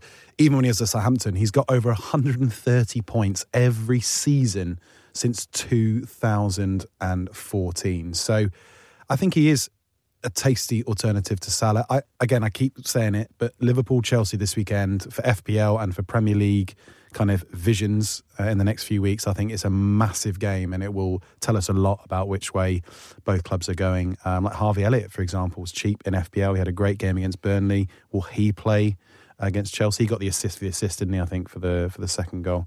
But yeah, Mane is looking tasty again, in my opinion. Well, he got the assist for the goal that was ruled out as well for Salah. Yeah, that's right, yeah. He looked much more dangerous than Salah last game. 7 shots on target as opposed to Salah's 5 and 1. Mane's XGI 1.4, Salah's 0.4. And there is a 0.6 price difference and a huge difference in ownership. On prices, let's talk about price rises. So coming thick and fast, some huge jumps last night for Antonio and Benrahma. That deadly duo we warned you about last week, and now managers are panicking about getting them into their squad. So what do you guys think? What should they do? I mean, yeah, panic. Panic. Not even me. Every goal going whilst I was driving, stuck in diversions on the M4 going, Jesus Christ. Antonio, especially the annoying thing was I just didn't see Leicester doing that. I didn't see them capitulating. Obviously, the red card's a big difference maker, but it was just very annoying. I don't want West Ham to do well. There's too many West Ham fans who are friends with me. They look really good. Yeah. And it also annoys me that we could have had Moyes back around the Ancelotti. Yeah, I know. It was around the Ancelotti time on about, obviously we've got Ancelotti, great, but was it the right fit? Anyway, Moyes is pulling up trees with that team. They are a brilliant team, though. He's quite lucky with the squad that's there, ready for him, like Declan Rice at the heart of it, like brilliant. Souček as well, great investment. Good keeper, Fabianski. Competitive keepers now with Areola as well. Yeah. So they're a blooming good team, and it's really it's so complete all over. I don't know if there's any real missing pieces, and that's very not while Antonio's fit. So Sash, in terms of price, he's gone up to 7.7 million. Yeah, I got him in just before that price rise. I saw that coming. Yeah, I mean, last week I transferred Iheanacho out and got Antonio in for 7.5 mil, so I went from 1 point to 16, which was absolute humdinger of a move. But yeah, I mean, this is why I think people are talking about wildcards, because they are the current deadly duo in the league. How long it will last, not too sure. As we all know, Antonio's hammies like to pull up, and I did see a little picture earlier of the last time Antonio was in this kind of form and they were playing relegation fodder was Fulham, I think maybe last year. And his hammies went and he didn't score, and that was it. So he is a bit cursed in that respect. So be careful. But yeah, I mean, -4s maybe if you're really panicking I just don't think so. I think no. I mean, for Antonio, obviously, I've got a spare transfer for Benrahma, but I am going to keep faith with Buendia for one more week, even though he's lost value. So it's they were originally 0.5 apart at the start of the season. Now they're 0.2 apart, which is just. Well, if you look at my graph, they're playing Crystal Palace next at home, and Crystal Palace concede a lot of goals away from home. Yeah. And then they face Southampton away, and Southampton concede quite a lot of goals at home. So read the graph. Read the graph. And Stop Brentford looking at me when you say away to Villa, who Buendia's got. So maybe I should just get Benrahma in and get over myself. Get Benny Boy. Harry. I've been reading Villa blogs about how well Buendia plays. Villa blogs? I've got graph. Just get on the Benny train. He scored 8 out of 10. He's showed some real classes showed moments of class. But it's him or Jack Harrison. I mean, Jack Harrison could go. He could face the chop. Yeah, he didn't have a great game, Harrison, at the weekend. I'd say Rafinha's goal was absolutely beautiful. Harrison's stuff, but he's the kind of guy who just turns up and starts scoring 2 goals and a win. Got 18 goal involvements last season. Mm-hmm. That's basically one every other game. He hasn't done that yet. It's only 2 games in, Harry. I know. This is what I'm saying. I need to stop being so reactionary. All right, knee-jerk Nigel. Yeah.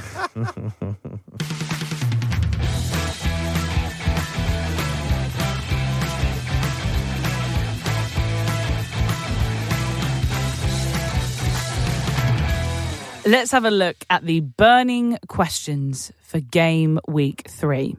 12:30 on Saturday, it's Man City versus Arsenal at the Etihad. After their 5-0 thrashing of Norwich, is now the time to look at City assets, especially with the Gunners looking so weak at the back. Yes. Thanks, Phil. Which one? I actually think, I'm jumping the gun a little bit here, I think I might get rid of Kai Havertz and bring in Grealish.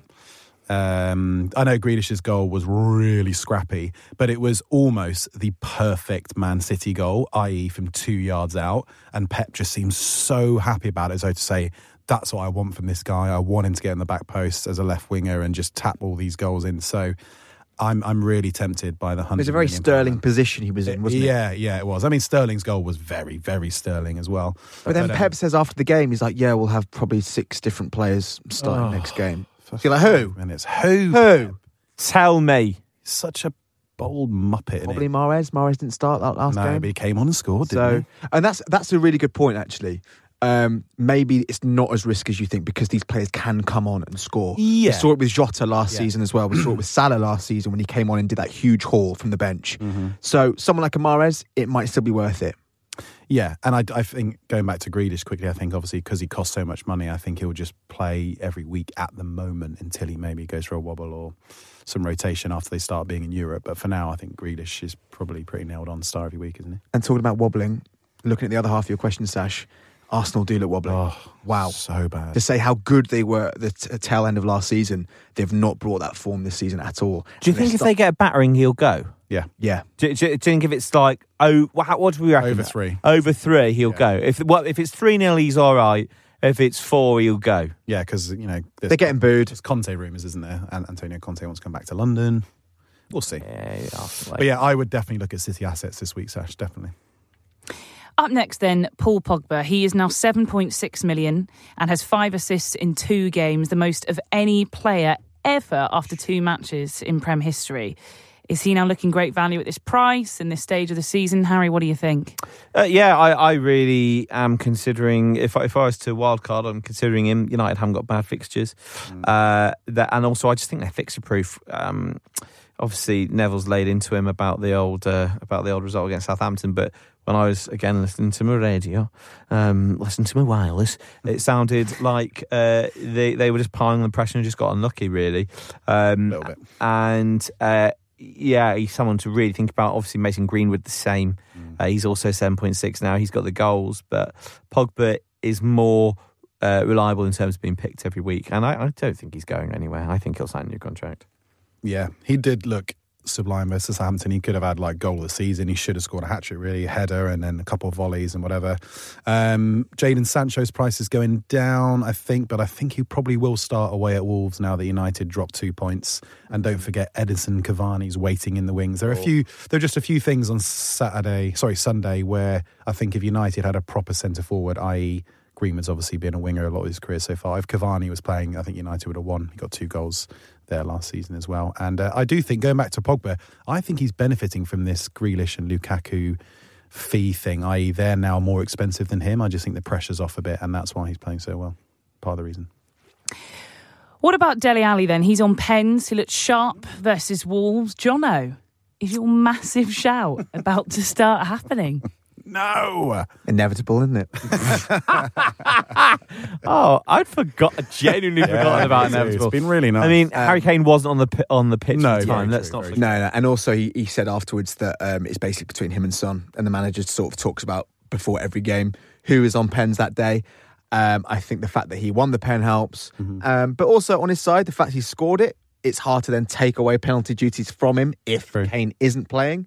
But yeah, he's playing deeper than you would usually expect Ali to play. I mean, if you watch the Match of the Day highlights, he's very much box-to-box right now, doing a great old shift, but looking lively up top as well. So it's too early for me to start polishing my trophy, as it were. But don't you polish anything in here, mate? Please. Please. Yeah, it's looking good for Dal. Tsimikas, FPL's cult hero of 2021 to 2022 so far, a great assist versus Burnley and 11 points. But with Andy Robertson close to a return, what do managers do? The Scots have just got to come and ruin everything, haven't they? Yeah, I think Robertson will come in. Phil doesn't think so. I just can't see Tsimikas being trusted with this. I mean, this could be title. What, in the third game? No, but I mean, cost between the top two, it could be, you know. I mean, it's so important. You've got to set your stall out early. It could stop anyone's momentum. I think they'll want Andy Robertson to play. He's got the experience. He was on the bench last week. He's had a whole week to get fully fit. He'd have been, you know, he could have been called upon. Otherwise, what's the point in putting him on the bench? It can't be mind games. I think Robertson will start. So what I'd say is, managers, cash in. Tsimikas, he's 4.2 now. So if you add him from 4.0, you're making that sweet buck. And you could swap him in for somebody like Duffy, who's starting every week, who's scored, or for someone like Livramento, who looks he was the best player on the pitch apart from Pogba. He was very impressive. Yeah, so I'm looking at him maybe as my other transfer, maybe. Yeah. Let's crack on then with Team Tinker Corner. Yay! We haven't thought of a better name yet, so that's clearly staying. Yep. Captain picks. Phil. I am going for Michail Antonio. Home versus Palace. Let's have it. Jono? I'm going to stick. I'm going to go with Bruno for the first time this season. Yeah, I think I'll do the same. Okay, cool. Oh, God, doubting it already. No, I'm sticking with Michail Antonio. Yeah, I think Fernandes just got a higher ceiling than Antonio right now. I mean, inevitably this is going to go horribly wrong. Inevitably. I think having Antonio in your side is enough for now. Yes. And I'm going to try and stick to your usual contenders for captaincy for the first 10 weeks. Yeah. What about formation choices? I'm 3-4-3, baby. I'm going Shaw, Trent and Digne at the back. Oh, Digne's winding me up, man. Shaw's winding me up too. He got 4 points. He got 2 bonus points, but did nothing. So he only scored 4 points. He's an absolute fraud. No, he's absolute fraud. He's not, sir. Luke Fraud. No. Anyway, Carlos. Martinez. God, I want him gone as well. I bet he won't. He got a clean sheet, didn't he? Yeah, I bet he won't. He nearly conceded a penalty. Would have done had he not been a toenail offside. Anyway, yeah, I hate my team. 3-4-3 as well for me, Sash. I'm going 3-5-2, and I am keeping the faith with Ivan Toney. Yeah, same. So you're benching him for this week? No, it'd be Tony and Antonio. Tony and Who's your third? Have you got a cheap third attacker? Yeah, he's like Obafemi. Right. Yeah, 4 points. Is it? Choosers and snoozes. Okay, so TAA, that's pretty much it. I mean, like, Shaw is teetering a little bit. I do love the man so much. Obviously, Bruno, despite his blanking, we've all fired blanks, Bruno, don't worry about that. And I did mention earlier, but depending on Saturday night football, Salah might make way soon for Jota, but let's see how it goes. But for me, TAA, Shaw and Bruno are my choosers and snoozes. Mine's DCL on pens now. He took it very well as well. He did. And he's done it. He scored a great penalty for England as well previously, and TAA and Fernandes. So I've only got 3 players in my team that I like.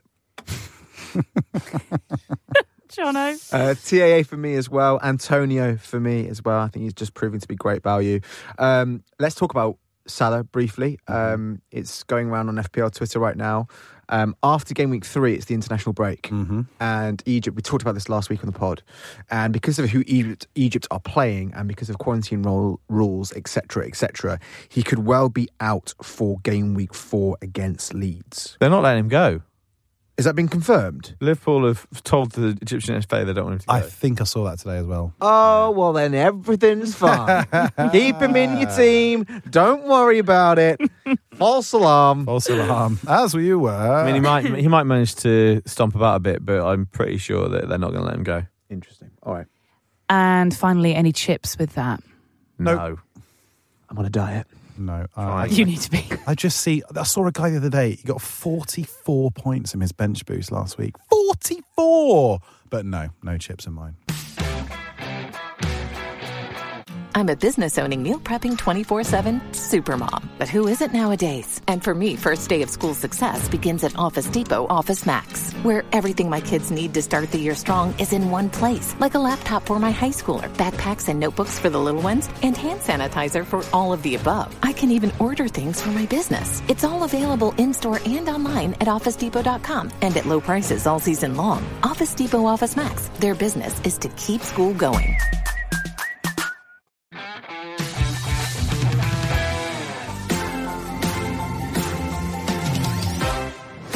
let's have a look at transfer talk. So I know we're still only 2 weeks in, gentlemen, but any panic moves already? Any players that are really giving you the ick? God forbid, any -4s, even though -4s are okay. They're fine, yeah, they're okay. They're okay. Mm-hmm. I mean, I should have probably held out for Wilson because he's at home this week against Southampton, who concede a lot of goals, apparently.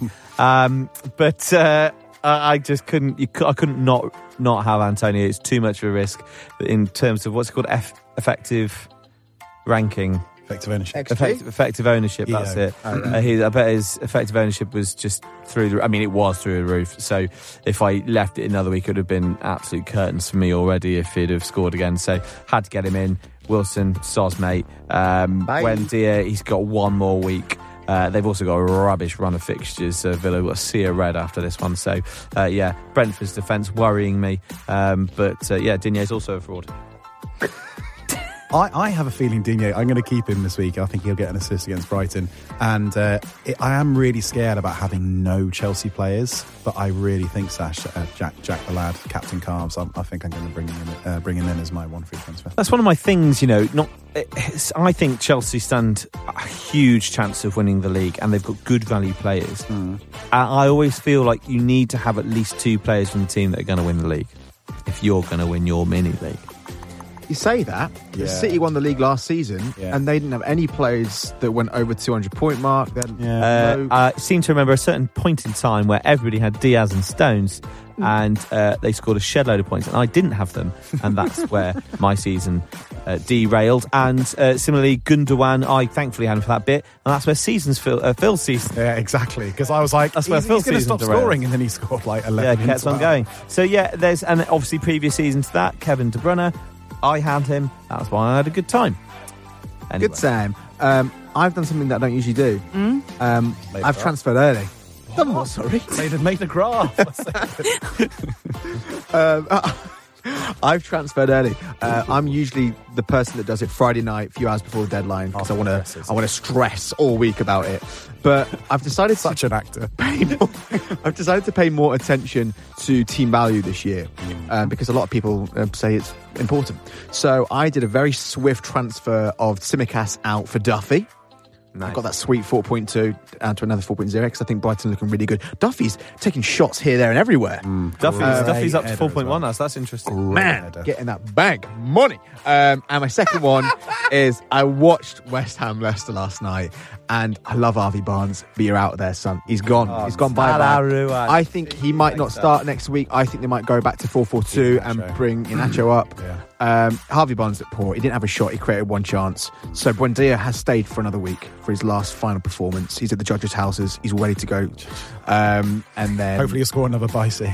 Yeah, we'll see. I've made my 2. I might do a -4 and just take out Salah and bring in Son and captain Son for the week just to be absolutely rogue. But it's all in the gosh. Just a little note to say, to not forget that your FPL transfer deadline for game week 3 is 11 a.m. GMT on Saturday, the 28th of August. Big shouts then, gents. Game week 3. You know the drill. No demand whatsoever. No. Still. Maybe one of these days. But we love it, and that's all that matters. No, it's not. It's the adverts. Jono. I am going for Spurs' Steven Bergwijn, mainly because that filthy skill he did on that left wing. I was texting Phil saying, what did he do? Actually, you don't need to know what I was texting Phil, Sasha. Not making a graph. Away. Yeah. How'd you make a graph, Phil? No, 2 shots on target, 2 chances created last game, just 0.9% ownership and 6 mil. Facing a Watford side that are historically poor away from home. If only there was a graph to prove that. Harry. 30 followers! Sorry. I've just got there. Brilliant. Oh, yeah. It's really good that Phil is so focused when we're doing this recording that he's on his phone. Good. Well, I'm glad this is like a live pod. Anyway, Davinson Sanchez is mine. 4.5 mil, 1.5% ownership. Don't at me. He's super cheap. Clearly the favourite under Nuno. He's starting every game. 2 bonus points last week as well in the win against Wolves. And Spurs suddenly great at the back. 2 clean sheets in 2 games. Watford pretty toothless they were away from home against Brighton last week. It was a real... I was very disappointed with them. But anyway, I'm going for Davinson Sanchez. Phil? Well, I got a bit of stick for this from Jono. I decided to ignore it because he wanted to move. That's what he was texting you, was it? Yeah. Bit of a stick. He was like, "Oh, look at the goal follower," or something like that. I can't remember. Very what he reactionary. said. Very reactionary. Anyway, I'm going for Damari Gray, 5.5 mil. He's a new toffee for Harry's Blues, 0.8% owned. He's looked very lively in the first 2 game weeks. He came to Leicester from Birmingham and he was touted as like the next big thing. I think he's only 25, 26 still. Scored a great goal versus Leeds. I did tip him to be the bargain of the season to one of my mates recently. Lots of talent, point to prove. And with a real life price tag of only £1.6 million. There's absolutely no pressure on the guy. So I think someone's written something here. I think he's definitely one to watch. And I think he's going to get another assist this weekend. That was me because I was going to be reactionary as well. Oh, were you going to? Oh, right. Okay, right. I was saying at work today, I've got... They're like, who's your big shout this week? And I was like, Damari Gray. then I went on at lunchtime to start writing my bit and I was like, oh, you coin. Sorry, also, XP, expected points. Yeah. Hello. Go on. I'm going to go for 9. Whoa. Wow. Whoa, 9. Bergvine. So Watch 2 out. for over 60 minutes. Wait. I need to 5 for a goal. Oh. No clean sheet. No, clean sheet and 1 bonus point. Woof. Do the Woof Dusty Bergvine. City. Wait. Harry, you go next. You go next. Yes. I'm going for 7 points. I'm going for 1 bonus, clean sheet, 90 mins, baby.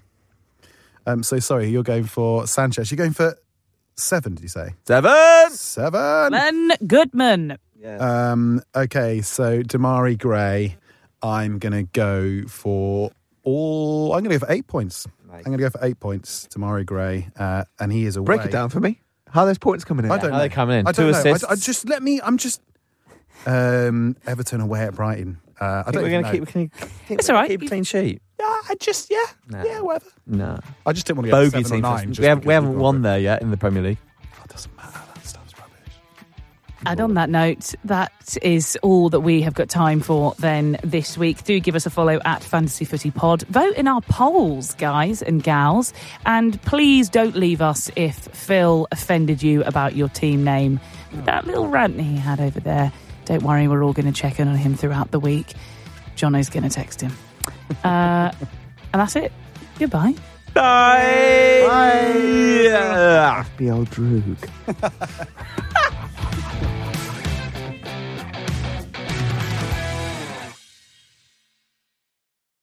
When the craving hits, Wingstop delivers. Because nothing's better than our wings in 11 mouth-watering, soul-satisfying flavors. Go boneless, go classic, go lemon pepper or spicy Korean cube. Whatever you choose, you'll be satisfied. Go to Wingstop.com now and get it delivered right to your door. Wingstop, where flavor gets its wings. The Labor Day savings inside the Home Depot means something different once you're back out there doing. In here, it's 3 bags of Miracle-Gro garden soil for $10. Out there, it's a backyard that looks like $1 million. In here, it's a special buy on a Lillard White bath vanity. Out there, it's a guest bath ready for guests. Get back to more doing with store-wide savings for house-wide doing. Only at the Home Depot. HUD Tours get more done. Valid through September 6, 2021. Limit 75 bags per customer. While supplies last. See store for details. U.S. only.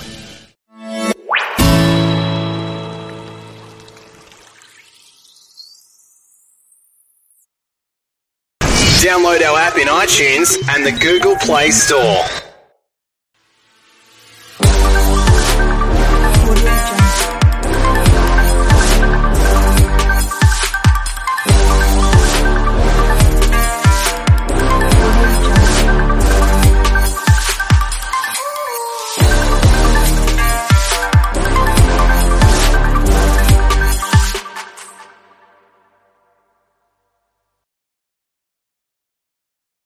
Hello everyone and welcome to my podcast titled Gaming Falderal. My name is Gerald Earl and I am your host. This podcast is about how to keep your finances safe if you are a gamer. Today's episode is about making sure you know what your gaming budget is and keeping track of what you spend. Let's dive into it. If you want to make sure that your gaming finances are safe, the first thing that you need to consider is to determine and know your gaming budget. If you are a gamer, it is very important that you have a clear and better understanding, especially when it comes to gaming budget. Nowadays, there are individuals who find a hard time and difficulty on how to know their gaming budget. In order for you to get rid of this situation, here are some of the gaming budget tips that you need to follow that will help you to keep your gaming finances secure and safe. 1. Research a gaming hardware or video game before you purchase it. Before attempting to purchase a certain gaming hardware and video game, it is very important that you conduct your own research about your desired online gaming that will suit your taste, desire, and budget. You can browse the web to look for affordable gaming hardware that you are searching for. 2. Try first your preferred game before buying it. Most online stores will offer you with free trial of your preferred game before you purchase. It lets you make sure that the game will meet your desire and game taste. In this way, you can be sure that your chosen gaming hardware is worth paying for. 3. Search for previous games. Every year, there are different games launched online. You can search in the web for some previous gaming hardware that are offered at an affordable cost. Most of the producers of older games are offering their users with reasonable costs that you will surely love. 4. Purchasing second-hand games. You may find some gaming hardware that offer their users with second-hand games after they were released in the market. The second-hand games are not quite popular choice for your kids, but they are more cost-effective. 5. Search for games that you and your family will surely enjoy. If you and your family are fanatic gamers of a certain gaming hardware, the best thing that you need to do is to search for a game that will perfectly suit the taste and desire of your family members. In this way, you can be sure that you and your family will surely enjoy the game at a reasonable cost. 6. Check for various console versions. A wide variety of console versions will guide you to perfectly opt for cheap gaming hardware with excellent features. When you already formulated your budget plan, you will not find difficulty in tracking the amount of money that you have spent for your gaming issues. The following are the helpful tactics that will greatly help you to easily track your gaming expenses. 1. Make use of envelope system. Envelope system is considered as one of the effective tactics to easily track your gaming expenses. Dedicate every envelope to a certain spending category like your basic needs, gasoline, and your gaming expenses. By doing this, you can easily budget the exact amount of money that you will be spending for your gaming habits. 2. Marking down. You have to keep a pen and small notebook in your pocket or purse to list down every gaming expenses and transaction. You can also make use of your smartphone notepad to track down your spending transaction. 3. List down your monthly bills. Your monthly bills must focus on your internet service, phone, utilities, mortgage, and credit card bills. These regular bills must be highly prioritized before attempting to allocate your money for your gaming expenses. By doing this, you can easily control the amount of money that you will be spending in your gaming habits, as well as it will be easy for you to determine your gaming expenses. 4. Review your overall expenses. When you completely reviewed your basic expenses, it is the perfect time to review your overall and special expenses like electronics, furniture, education, travel, car repairs, and home improvements. It is also recommended to check your bank records and credit card expenses, then create a better plan for unexpected bills and emergencies. 5. Create a spending plan. Creating a spending plan is considered as one of the top choices that you need to ponder on to track and determine your gaming expenses. However, it is very important that you prioritize your basic needs and make it a habit to check your account. Thank you for listening. Stay tuned next Sunday. Bye.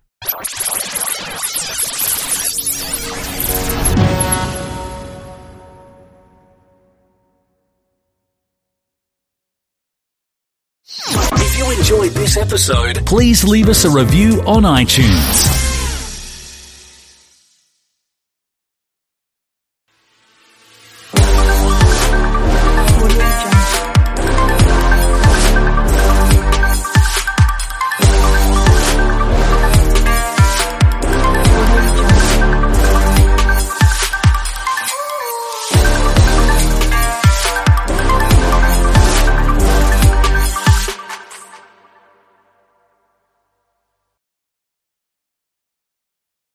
Please be advised that this podcast is meant for educational and informational purposes only and is in no way a replacement for legal or medical advice. The opinions contained within are solely those of the interviewers and interviewees and should be received as so. Those seeking help or advice are encouraged to obtain professional legal and medical services.